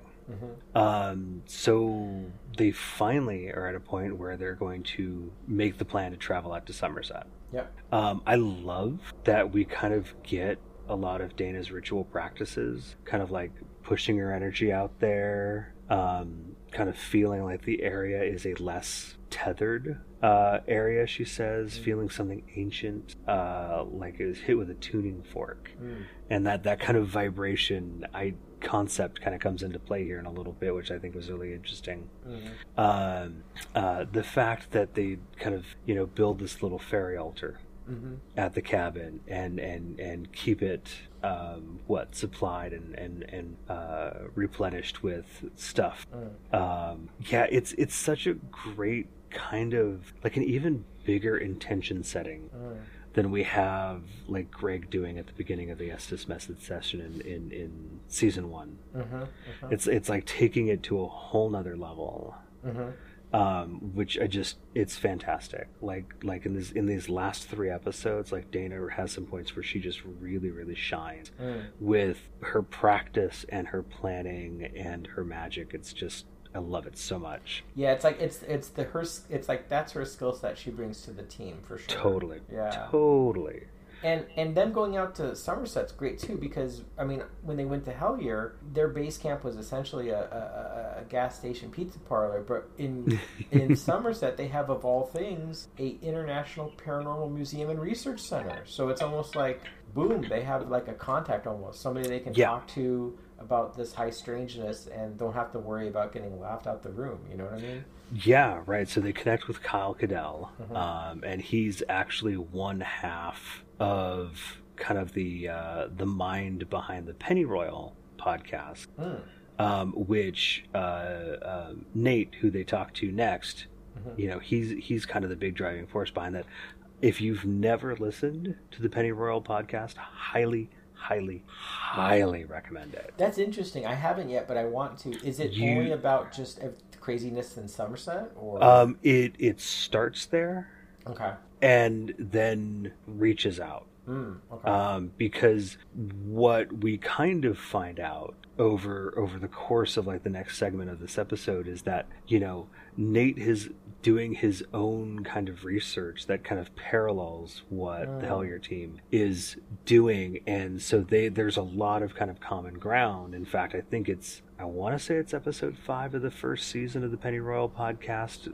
They interview Greg. Oh, really? Okay. Yeah. So there's a lot going on there, but what Nate is Nate's so good. Oh, he's so good. It really is. When I saw the trailer for season 2, I was kind of like, who is this guy talking about being on the tip of a gun? I'm like, what a crazy shirt too. And just being like, I don't see how this fits in, but now that I see this episode, it's like, now we're kind of getting a whole new avenue to kind of understand how this weirdness works. So he's discovered that Somerset sits atop a huge quartz deposit, as well as a very large geomagnetic anomaly. And I think the other two, one's Sedona, Arizona, not surprisingly, and the third one is like up in Alaska. And these are publicly available maps. Right. Right. I think it's NASA. Yeah. And so obviously quartz vibrate, especially when a voltage is applied to it. You see any watch where it says, quartz on it, it's got a little crystal in there that has a little, vibration applied to it in order to keep time. Right? So this resulting piezoelectric effect, at least in terms of Somerset, corresponds with high levels of paranormal experiences and also community mental health issues. So I think he was saying it was Eastern State, I'm just going to say sanatorium. I don't think that's the right word. I apologize. But like 70%, like 60 or 70% of everyone who's there, comes from Pulaski County, where Somerset is located. Right, yeah. Right, and they flash back to, the cop in Ashland who is like, yeah, dude, the mental health issues here are out of control. So, you go into satanic panic and government conspiracies and mental health and all this paranormal stuff, and it's like it's all just kind of not so much drawn here like it's a magnet, but something about this geomagnetic quartz deposit stuff kind of generates it, kind of helps power it. Right. This was sort of like in season 1, they definitely talk about how the natural geology of Kentucky relates to the case insofar that there's a lot of underground tunnels and caves that link up with one another, and this is almost like the season 2 equivalent of that. They're talking about how there's natural things occurring in the geology, geomagnetic earth fields or whatever. That's sort of like it's like they're both like touching each other. The points are touching each other in this one part of the Earth's map. Yeah, exactly. And it's again, we come back to this idea of vibration and frequency. And, what else, of course, uses like magnetic frequencies? The God helmet. Right. Which we talked about a couple episodes ago. Exactly. And just our brains. Our brains are electrochemical things. So electromagnetic fields can affect it. And not only that, but we have, again, the Schumann resonance, where Earth has its own natural vibration, and the Schumann resonance has a third order vibration to it, kind of around the, I think it's 21 megahertz range, if I remember correctly. So again, we've got these different elements that all kind of fit together and all are related. Now, Nate recounts some pretty insane stories. This, like, when I first saw the story of his wife, bless her, coming out from having taken a shower and literally watching the thermostat on their wall, of all things. Like, why a thermostat? Who knows? Why a duck? Marx Brothers reference. Slide across the wall, drop down at an angle, and then shoot straight back up to where it started, and everything does this kind of like whoa, whoa, whoa, whoa effect. Not once, but twice over a large period of time. I mean, I don't know about you, man, but I lost my shit. Oh yeah, and he talked about how his wife, like, she's freaking out, but she's freaking out because she's thinking she's like having an aneurysm or something. Right. You know what I mean? It's like, what's right. going on? Oh yeah. Like, I don't know about you, but I have never seen anything that weird. Me neither. I don't even think I've got anything that would even come close to that. No. Not without being like, hopped up on Benadryl as a kid, when I was sick. But that at least has an explanation. So yeah, that is weird. You know, and so, yeah, Greg brings up the fact that he's got these emails from Amy talking about the military and the cops and everybody kind of just being involved in this conspiracy. And, Nate relates a lot of what you kind of hear about in the first season of Pennyroyal Podcast, stuff like the Bluegrass Conspiracy. There are some pretty high-profile people who, for whatever reason, invest in things in Somerset or buy large parcels of land out, and it's just it is weird. Pennyroyal is a fantastic podcast. It's a great listen, and it is a if you start with Hellier, it's a fantastic companion thing to listen to because it's very adjacent in a lot of ways. Not necessarily as paranormal, but definitely a lot of weirdness. And even some pan connections and stuff like that. So, again, highly recommend that. And then what I'm going to say is maybe the best cliffhanger of all of Hellier. They're going to talk to Amy. It's amazing. I mean, Amy's basically the season 2 version of David. Right. And we never get to find David. We still don't know if he ever existed, whatever happened to him. But Amy, we do have Amy. She is a captive audience, literally. I mean, we know where she is. They know where she is. They get to have a, I guess it's a prison Skype video call thing. Basically, on. I don't know if it's specifically Skype, but they basically have a video call. And I say, it's a serious episode when there's no cold open. Oh, I know, right? Yeah. It just goes straight into the theme, into the credits, and then there we are. Yeah. We're in the interview. And Seb, you tell me, gut reaction, do we believe her? I mean, when they talk to her, she's obviously in a lockup of some sort. So it's not a space where maybe you hear people in the background, it's kind of noisy. Oh, you see people in the background. You see people in the background. So who knows to what extent she feels maybe comfortable talking or being as open about things as maybe she otherwise would have been if she, in her house or something like that, had she not been locked up.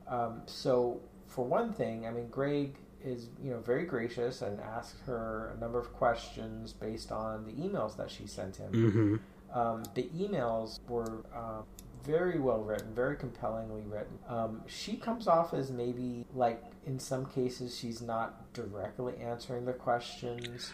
She one big thing they talk about is the idea of the green. And Greg is convinced that his reading of the emails, and I agree with this, the original emails, she's talking about, quote-unquote Celtic or of mythology. Whereas now when they're having this video phone call, she's talking as if it's not the Green Man, but little Green Man, little alien type, Well, and it's if you go through all the emails and you listen to what they say, it starts off as Little Green Men, and then it's the heart of your Green Man, and then now in the interview it's back to goblins again. Yeah, and Greg at one point is who is Doug? How does Doug know me? And she's very evasive. I mean, she says Doug is an older man. She's known him for about 20 years, but really she doesn't answer the question. You know what I mean? She just kind of goes off. And that's one thing that I really feel if you ask me, do I believe her? I don't know, because I don't feel at any point she really answers Greg's questions, at least right off the bat. Yeah. Greg asks a question and she replies with a question. Right. And the reasons that she gives for why she got those felonies, and it's a little inaccurate. You can actually Google up why she was arrested.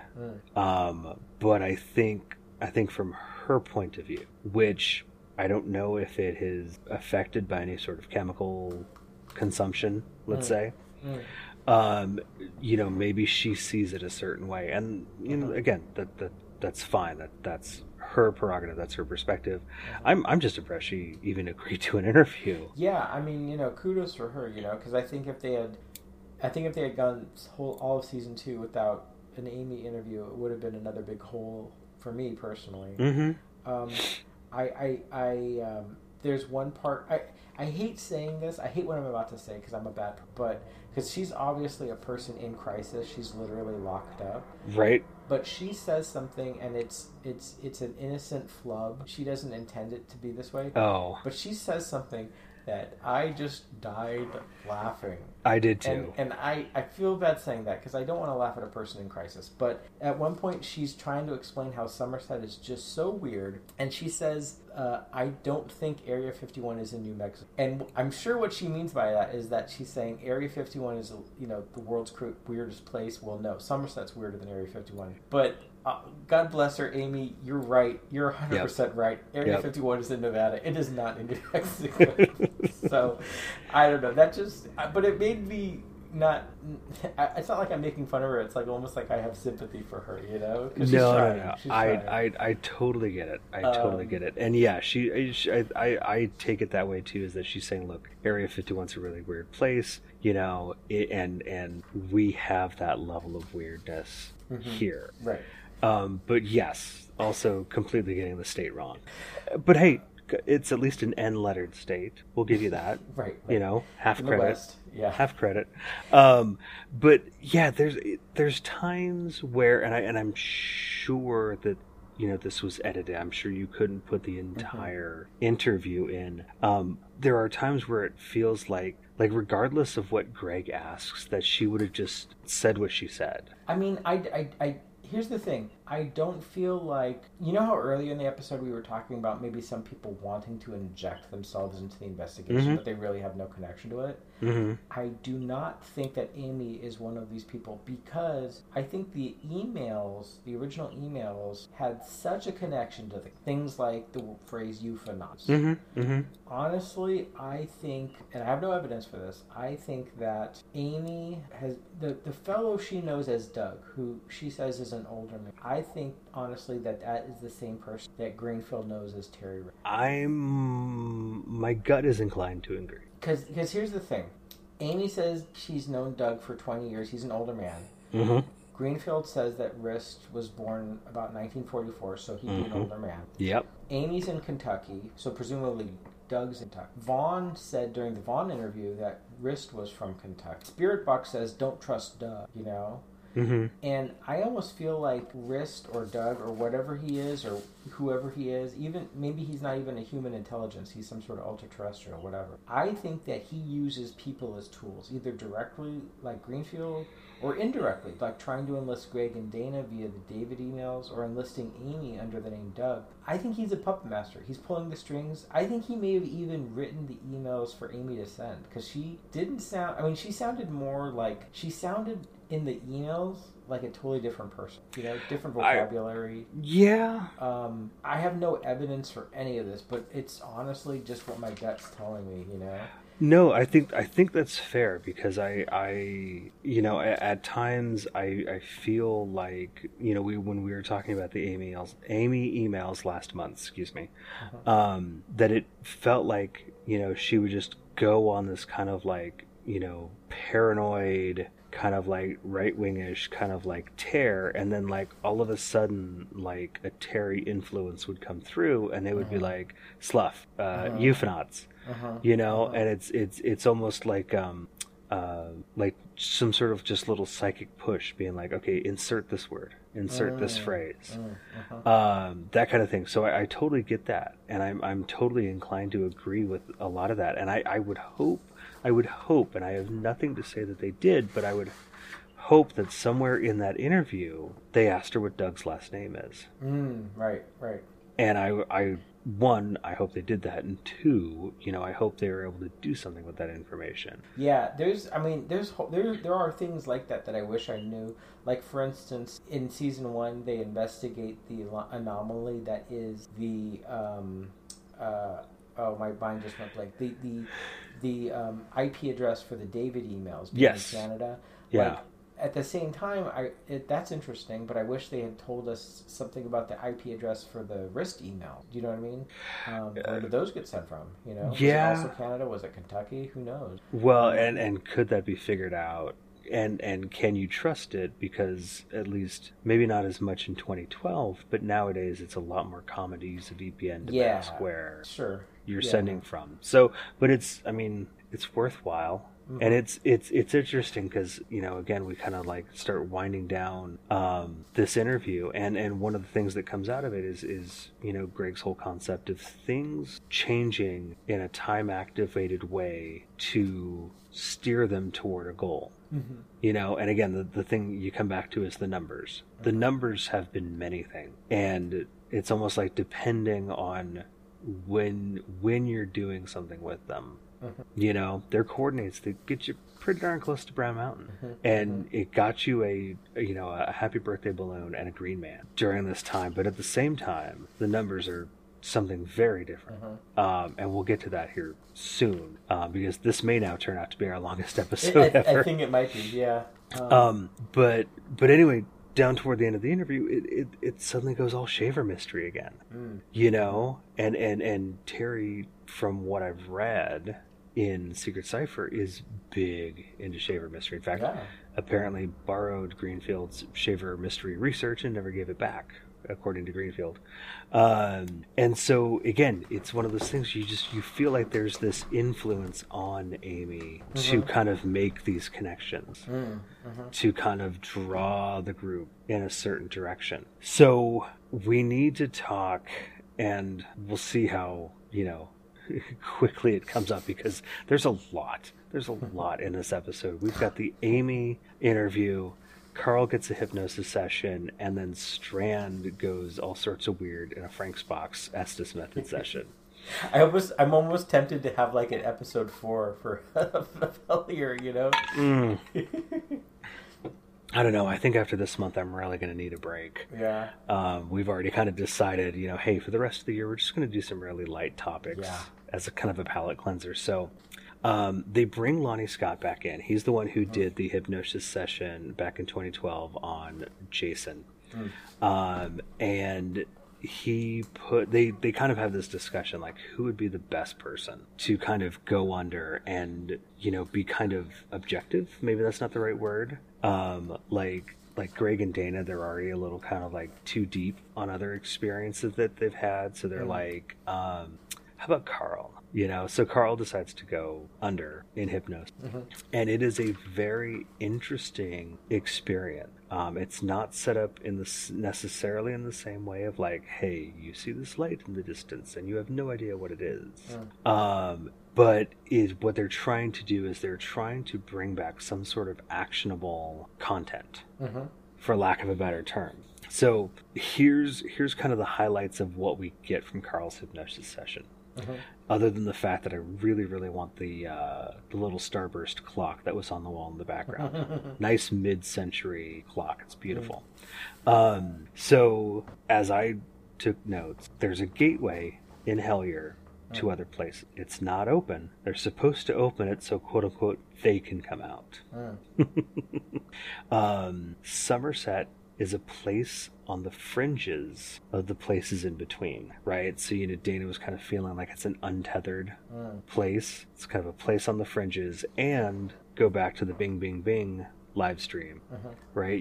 Where do you need to play the tones? In the place in between, right? So it's kind of like, okay, we're in the right place. So they start asking about Indrid Cold, and you hear it. There's footsteps upstairs. Yeah. Right? Which is just weird. It kind of camera kind of goes between everyone, and they're like, oh my God, but pointing upstairs and mouthing stuff so they don't interrupt or anything.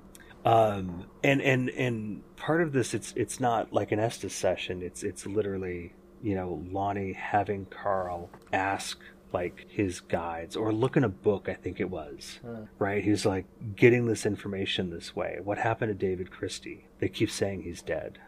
Now, that I actually find kind of interesting because you found a David Christie who lived over 100 years ago. Yeah, Louisville. Who would obviously be dead. He'd obviously be dead, right. So, now here's the the one that I thought was really interesting. What are the goblin? They're gatekeepers. They're a byproduct of the gates existing, right? And apparently they have to be summoned with bread. Yeah, that was interesting. I'm like, okay. That kind of has some fairy implication there. They're the minions, the something. okay. It's a little creepy. And then the question is like, what are we supposed to do? We're supposed to find the fountain. And that gets interesting here in a second. And, oh boy, can they affect the real world so we know it's them? It'll be big, and we'll know, right? So it's there. Again, we've reached that trickster point where it's like, no, we're not going to give you all the information on that one. But whatever it is, it'll be big. You'll know. And he gets this mental picture of windows exploding outward. And in the meantime, he's talking to a large praying mantis. Yeah, that's the weird kind of visual image he gets an impression of when he's under hypnosis, which I thought was kind of creepy because there are instances of people who claim to have experienced extraterrestrials who look like big praying mantis, really. Yep. And the only other thing that comes up is a pyramid with a lake coming out of it. And I make the, I guess, inference or the guess that maybe they mean Pyramid Lake in Nevada. Oh, interesting. So, that's kind of an interesting experience. And there's a little segment like right after that where I think it's a day or two later, and they're back hanging out with Kyle in Somerset. And he takes them to this old well on a piece of property in Somerset, and they've capped it with what I think was like an old bell or something, but it's marble and brick, and it's got this inscription about drinking from the well, and you'll always return to Somerset. And it's got this information that is, well, not information, it's got these inscriptions that kind of parallel and kind of tie into kind of some of the stuff that they've been looking at, kind of some of the stuff that comes out of Carl's hypnosis session. Yeah, it's kind of like an old local landmark or something. It is. Yeah, totally. Well, I've mentioned before that we know someone who, at least up until recently, has lived in the Somerset area. And this was maybe, I can't remember if it was summer of 2020 or 2021 at this point. All that kind of blurs together. But after Hellier Season 2, I remember reading somewhere that piece of land was in the process of being sold and was going to be developed. And this person I know, this contact I know who lived out there, saw that, I think it was, now I can't remember if it was the well or like the little like pyramid. But one of them had been smashed. They had started to demolish it. And I have a feeling it was the little pyramid because that had some brick on it as well as the marble. If I misspeak, I apologize. Anyway, all of us on like Twitter who are familiar with Hellier instantly were like, oh my God, that's terrible. That's horrible. And then secondarily have the thought of like, you need to go grab some of that stuff. Yeah. You need to go grab some of that material. You need to get it to Greg and Dana. They need to have it as part of the museum. Right. Well, this person does, cool. and yes, gets some to them, gathers up a little extra, whatever they can. So I have 2 small pieces. You do? I do. How did you get a couple pieces? Because I was one of the people who are like, oh my God, you totally need to go get some of that stuff. No way, are you serious? I'm dead serious. I didn't know this. That's amazing. Yeah, so I've got 2 small pieces of the marble and brick. Oh, cool. From that place. Oh, very cool. Yeah. Sad that it got smashed. But yeah, who knows? Maybe we'll tether it to an SB7 someday and see what it does. So I bold the whole, can they affect the real world so we know it's them? I want to talk about that in a little bit here. But before we do that, so much, oh my God. I know. I'm going to be so tired tomorrow. Me too, yeah. So Tyler goes into an Estes method session using a Frank's box. A borrowed Frank's box, but I'm happy to say the museum has their own now. And really quickly, the short clips they show of, I guess, museum live streams of the folks, those Greg and Dana using Frank's boxes on other occasions. Super creepy. I mean, I haven't watched the whole thing, the whole stream or whatever. No. but it's like they're messing around with the Frank's box and like they're feeling like they're being touched. That I think was like the very first stuff. time Creepy. they had, Dana had and I'm not joking. She really does describe it as like, an SB7 that's like filtered. The Frank's box is like just getting the raw signal. Yeah. And Greg tried it, and it's like something I think felt like something grabs him on the shoulder, and he's like, nope. Yeah, turns it off, takes it off. He's like, done. No, thank you. Yeah. So Tyler's session with this, it's crazy because he totally starts affecting this voice. I know. And he's like, I don't even know why I did that. It's so crazy. But they're kind of like, what are we supposed to do with this Indrid information? And he goes, leave it alone. Trust in it. Yeah. And it's like, okay, so like try not to ruin the story. But it's kind of funny. They're kind of like, this sounds like Indrid, but more like Terry's Indrid, and the response is he is one. Like, okay, so it's the same Indrid. And then they ask who they're talking to, and he says, my name is Michael. And it's interesting, one of the things that I noticed is when Tyler is, repeating what he's hearing, he refers, he talks a lot as we. Okay. He talks in a plural rather than I. Then the question is, would we recognize you? And his response is the angel, right? So the Archangel Michael, strangely enough, now this is crazy. Just 3 days earlier, Connor had given Tyler a medallion with the Archangel Michael on it. Yeah. Right, Connor wanted to kind of like bring a little aspect of his own faith into this, and I think gave medallions to everyone, but what he gave Tyler was an Archangel Michael, and now they're talking to apparently Archangel Michael, who has this crazy voice. But then it gets kind of like amped up. Like it's almost like he's got like the Monster Energy drink equivalent of getting this stuff kind of pumped into his ears. But at one point he just, like, I guess the white noise or the signal coming through the Frank's box just does this kind of like kind of sound, and he just pulls the headphones off, and I hadn't really realized before just how affected he looks. Like he's shook kind of thing. But one of the things that he says kind of after that is, one man's angel is another man's alien. Yeah, that was interesting. And that's one of those things that, like, the first time I watched this season and I took that away, I was like, oh, yeah, I can totally see that. So, oh man, here we are at the final episode of Hellier, episode 15. Yep, the final night of Pan, or what I like to call the night of Pan pizza, personally. Which, is always delicious. I know. So, fun fact, if you didn't know this, folks, there actually is an audio track that plays in the background of almost the entire episode called Wildernessgeist. And it is kind of designed to enhance the paranormal. Whoa. So, like, right from the moment you hear, like, there's, like, these weird sounds kind of building, and then it kind of drops out, and they're like, there will be blood. Blood will have blood, or something like that. That's that track playing in the background. You can actually purchase it, and it's on Bandcamp. And oh my god, I can't remember the name of the guy who does it now. Shoot, I'll have to look that up and try to throw it in the show notes. I'm sorry, folks, it's late. So in the grand scheme of things, here they are. They're in Somerset. They decide, you know what? We are going to go into a cave, and we're going to try and contact Pan. And they built a device that will make those tones that they received information about during the Estes box session in the cave in Pike County. Yep. They're still kind of a little wigged out because obviously they're in, an area that, Amy says is full of all these creepy guys in robes that, eat people and kill people, and, but they go through with it.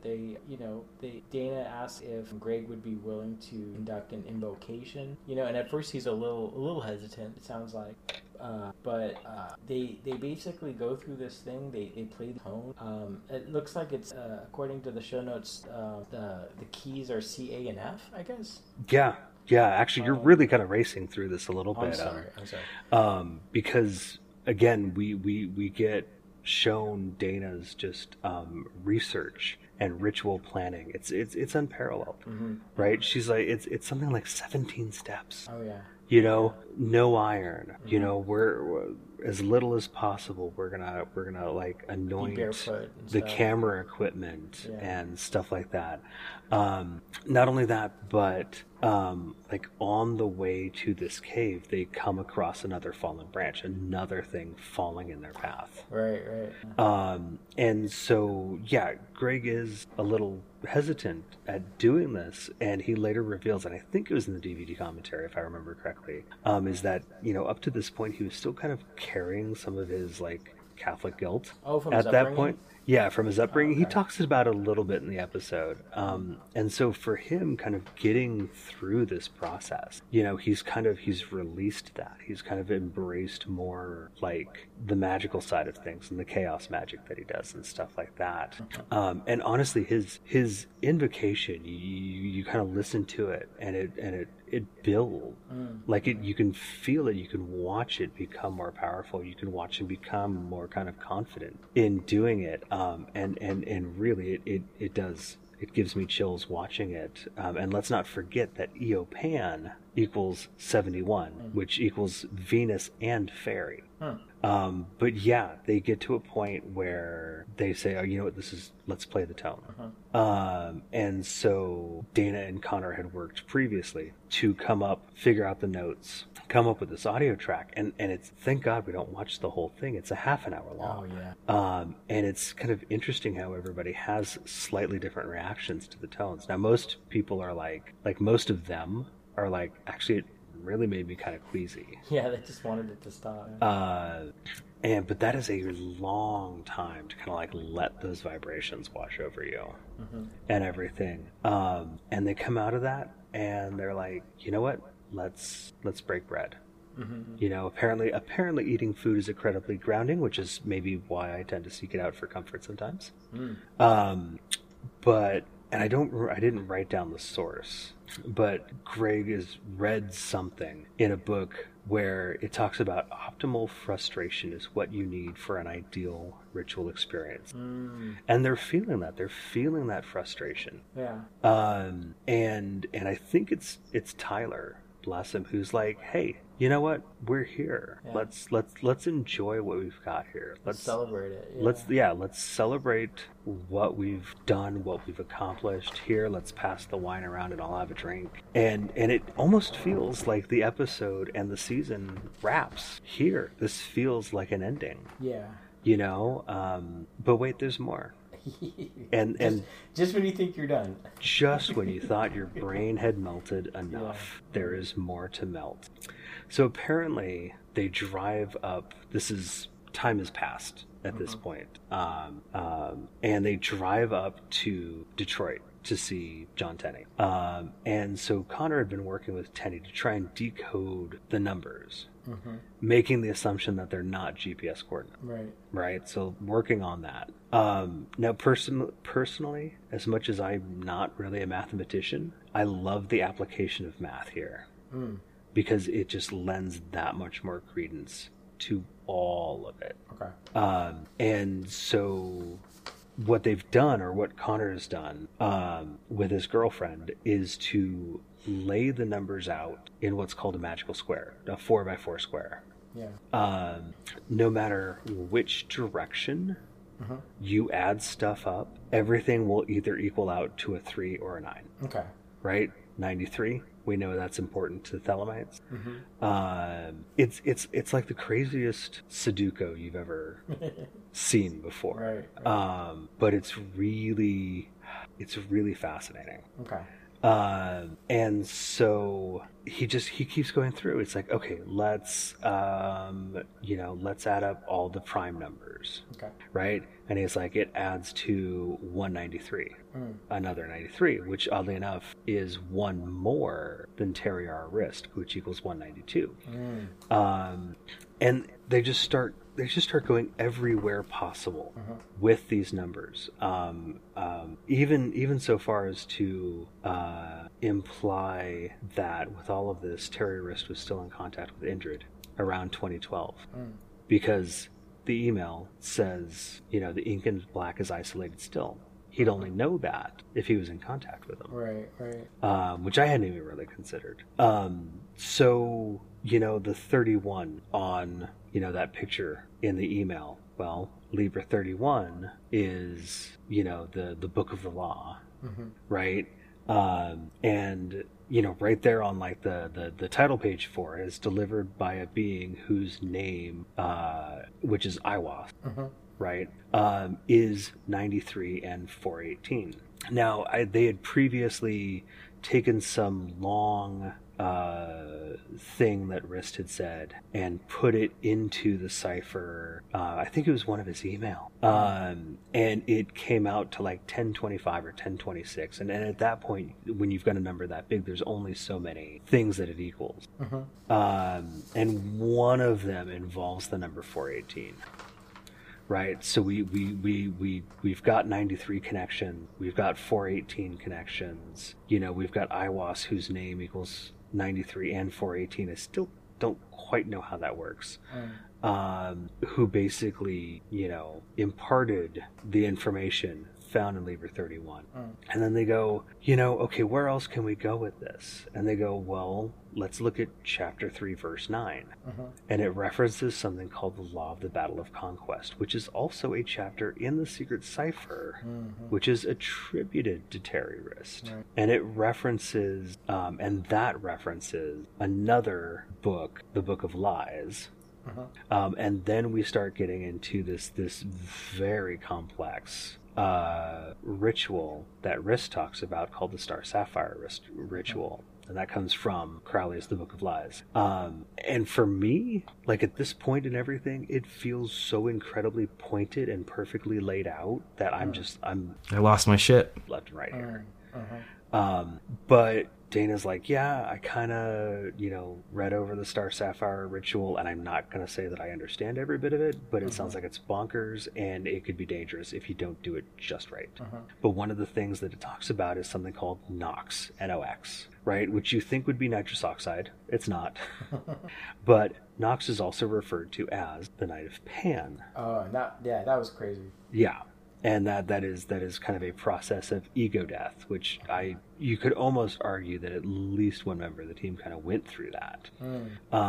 But in all of this, they're like, well, are we supposed to do this old ritual? And he's like, I don't think so. I think the phenomena wants new magic. They want something new. And so, we're kind of left with just coming through all of this. And Greg does this wonderful kind of ending. He's like, look at all the tools we've got now. He's like, I have no doubt that, we can use the cipher to, locate events and certain things. I if anything, this whole experience of these past 3 episodes, I am a complete believer in the cipher.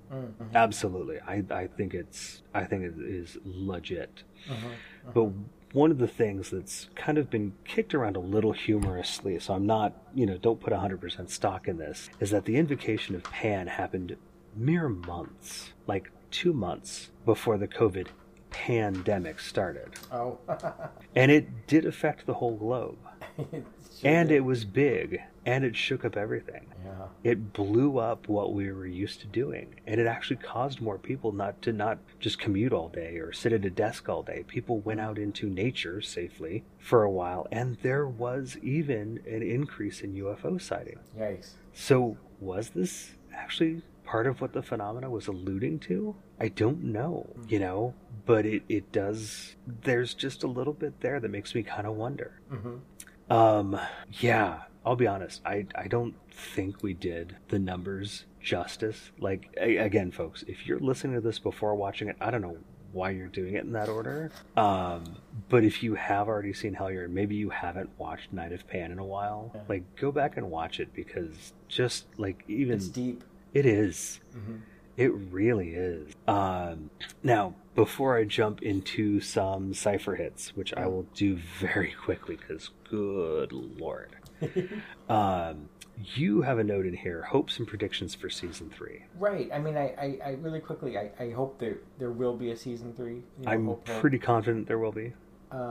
Really quickly, I hope we get to meet Terry Wrist. I don't know if it'll happen. It'd be great. I really, really hope they somehow record Spirit Box voices they record during Estes Method sessions. Also, doing these episodes with you has really made me see Hellier in a different light. I honestly believe that the David emails were pretty much just an effort by Wrist or whoever Wrist is, to get Greg and Dana down to Pike County, the right place and time to document a big UFO flap. And I have to wonder, okay, if Wrist used the cipher to figure out that there was going to be a UFO flap in Pike County in October 2012, I wonder what text he was using to decode that. Like, I almost wonder if you could throw that into the cipher and run it backward and get, like, words or phrases that you could search through, like, I don't know, Google Books or something like that, and maybe come up with, I don't know. That would be interesting. Do you have any hopes or predictions for season 3? I don't know. I mean, really, I think anything that yes, I hope they figure out who Terry Wrist is. I would be so curious about that. That's my big question. That's, I think, what they want to find out too. Will it happen? I couldn't possibly guess.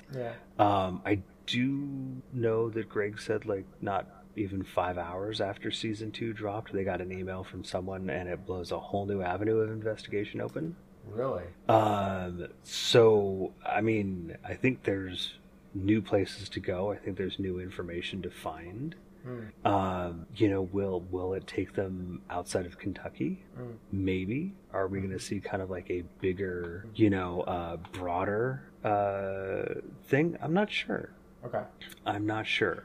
I know coming from these guys, it'll be good. That much I do know. Right. So, okay.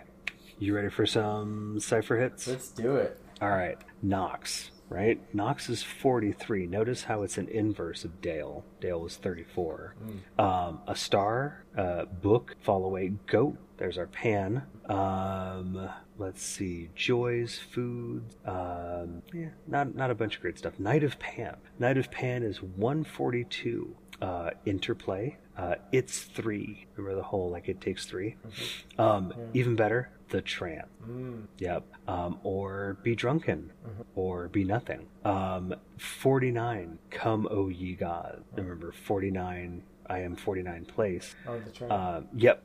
And also remember, 418, if you add the 1 and the 8, you get 49. Not surprisingly, Knight of Pan equals 142 equals Eopan, Eopan. That's 71 and 71. We get of the light, we get the golden god, we get the nectar, we get true light, but we also get corrupted. And then we also get in a secret. We get great danger. We get learn and teach. I decided also to look at Osiris and Al-Qadir and Cernunnos, all of our other kind of pan figures that are mentioned. Osiris is 75. We get manyhood, we get symbols, we get reveal, force, warriors. We get Knox 41. What? And let's not forget that 41 equals Doug, Ohio, Loki, Pan, and Hades. So we get Knight of Pan, and then we get something that equals Pan. I don't know. End of all, Dark Stars for Osiris. Al-Qadir, Core, Face, Help, King, Lapis. Now this was interesting. Lapis lazuli, or lapis, is short for a deep blue metamorphic rock, used as a semi-precious stone that has been prized since antiquity for its intense color. Oddly enough, Book 7, which is one of the many books that you can run ciphers through on anyquery.com, is the Book of Lapis Lazuli. Oh. Yeah. Now, for what it's worth, 57 also equals phallus. So, take that for what it's worth. Also equals satyr, Pan being a satyr. Right. Cernunnos, 121. O Horned One, and also of the goat. See, we're getting a lot of Pan imagery in these 3. Yeah. Let's see. Crystal Cave, Galloping God, which I thought was an interesting one. It equals mountain, and worth noting, your green man equals the mountain. So again, we got a little bit of this here. Strangely, Cernunnos equals 121 also equals nipples. So take that for what you will. Okay. We also get Key of It. We get My Lord Had It. your proof, but get this. Cernanos equals 121 equals still water. Yep. And it also equals golden cup. Guess what color the tin can has kind of when you clean it up. Is it golden? It's brassy. Oh, okay. So, maybe. Yeah. For what it's worth, I ran Amy through the cipher just for S's and G's. Some of the interesting things, we get a mask for Doug, perhaps. We get shall fall. Definitely did fall. And also a man. Makes you wonder. Sirius. I'll be quick here. Just got a couple more. Sirius. We get rave and howl. Goat's horn. Stealth. The cloak. Vast black. Am above. It's rave. Sirius equals 85 equals Lord had it. Oh, we just had that. We did. Equals dark home. Equals altar I am. But also equals the door. For every window closed, there's it, right? Blue star 106. I love you. Blue star equals 106 equals I love you. I like that right there. It also equals the angel. It also equals journey. It also equals starlight. It also equals the sign. Tidings, the ordeal, and calls the world. Can I just mention something really quickly here? Please. You also have Ruby Star? Yes. That's an interesting thing because whenever we think of sapphires, at least when I do, I think of a blue gemstone. But in reality, sapphires come in every color. And when a sapphire is red, that's the only time we ever call it something different, and it's a ruby. So strictly speaking, chemically speaking, a ruby is a sapphire. So for Blue Star, it's a sapphire star, which is interesting because... Interesting. Yeah. Oh, I did not know that. All right, then I figured lastly, we've come full circle with this. Let's throw Hellier into the cipher. The big one. 93. Not only does it also apparently equal Sinclair. Holy crap. Illusion.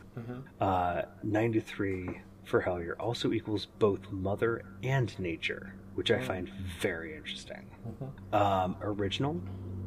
An unknown, an old gray, which is kind of weird. Lonely woods. Hellier equals 93 equals circle. Equals time. Equals I was afraid. But it also equals stuff like the vast, unity, listen, among you. It also equals masters. It also equals the altar, right? Which means the title of episode, the first episode of tonight, right? Part 11, which would be episode 11, the altar. They literally named it an equivalent of Hellier. Yeah. Anyway, thought I would share those. And folks, thank you for listening this long. This is definitely officially our longest episode ever, as we are almost 2.5 hours into recording. So let's make this last part quick, even though it's excellent. Every month, Seb is going to dig into the old-timey newspaper archives to unearth a story of high strangeness. Seb, what do we got? Well, we have a great article from the Humboldt Time newspaper from July 3rd, 1875. So a real oldie. I'm not going to read the whole article, just a really brief clip, but there will be a link to it, I believe, in the show notes. Absolutely. All right, so this one is titled A Kentucky Yarn. So back to Kentucky. This is what a truthful Kentucky man who threw his little hatchet after a rabbit saw down the hole into which he went to get it. Wait. This is a rabbit hole? This is a literal rabbit hole. He's going down the rabbit hole. Nice. Good point. Arriving at the bottom, he observed a room like a cave. Casting his eyes about him, he discovered 2 vessels filled, one with silver and the other with gold coin, when there arose a succession of shrieks, yells, and noises, and glancing up saw gazing upon him 8 or 10 things resembling men who had once lived, but now nothing remained but their bones. Ooh. He lost no time in getting out of the cave without obtaining one piece of the precious metal. His story is believed by many. They are organizing a company for the purpose of fighting the goblins. So, what is Hellier? Hellier started with a alien cave-based task force to go fight underground Kentucky cave goblins, and here is a company of Kentucky people to fight cave goblins in 1875. So what's old is new again, what's new is old again, and everything goes in a big circle. So yeah, everything goes in a big circle, which equals 93, which equals Hellier. Great. Wow. Yeah. Jeez. Yeah, I don't know what to tell you. Folks, thank you. Thank you from literally the bottom of my heart. This has been an incredible ride. Yeah. 3 whole months talking not just about this fantastic series, but all the weirdness, not just in it, but how that weirdness has affected our lives. Oh, for sure. And I think will continue to affect our lives moving forward. So that's it for this month. Happy Thanksgiving. Indeed. Thank you for joining us on this adventure into the weirdness that I think permeates our reality every day. If you've got an experience you want to share with us, or if you got questions, or maybe we got something wrong, which, hey, it happens, email us at allnightgeeks@gmail.com. You can follow us on Twitter at allnightgeeks. You can follow me on Twitter at busbuddha71, and you can follow Seb at Clan McMuffin. Yeah, definitely subscribe to us wherever you get your podcasts. Apple, Stitcher, Spotify, Joe's Podcast Shack. And be sure to rate and review us as well. And, just as importantly, share us with your friend. Word of mouth goes a long way to spread the love around, and we would love it if you tell at least one friend about the podcast. We want to give massive thanks, as always, to the Ghoulies for letting us use Hot Rods from Outer Space from their album Midnight in America as our intro and outro music. Please give them a follow on social media and go hit up theghouliesdenver.bandcamp.com to buy their music. We've got merch. That's over at shop.spreadshirt.com/NOTLG. That's right, shirts, buttons, stickers. Go check all that out. And huge thanks, as always, to Kate, the Steam Powered Mouse, for doing the show's artwork. Depending on your feelings about the pandemic, definitely go get your booster. I'm trying to schedule that, not necessarily as we speak, but soon. But help out your local artists, help out your local businesses, support them. And if you want to throw a few bones our way, we're not going to tell you no. You can do that over at patreon.com/NOTLG. That's it. That is it. I'm going to go crawl into a cave and fall asleep because I need to be up in 6 hours. That's it for this month. That's it for our look at Hellier. We will catch you next month with actually a different topic. And in the meantime, get out and find something weird. Good night. Good night, guys.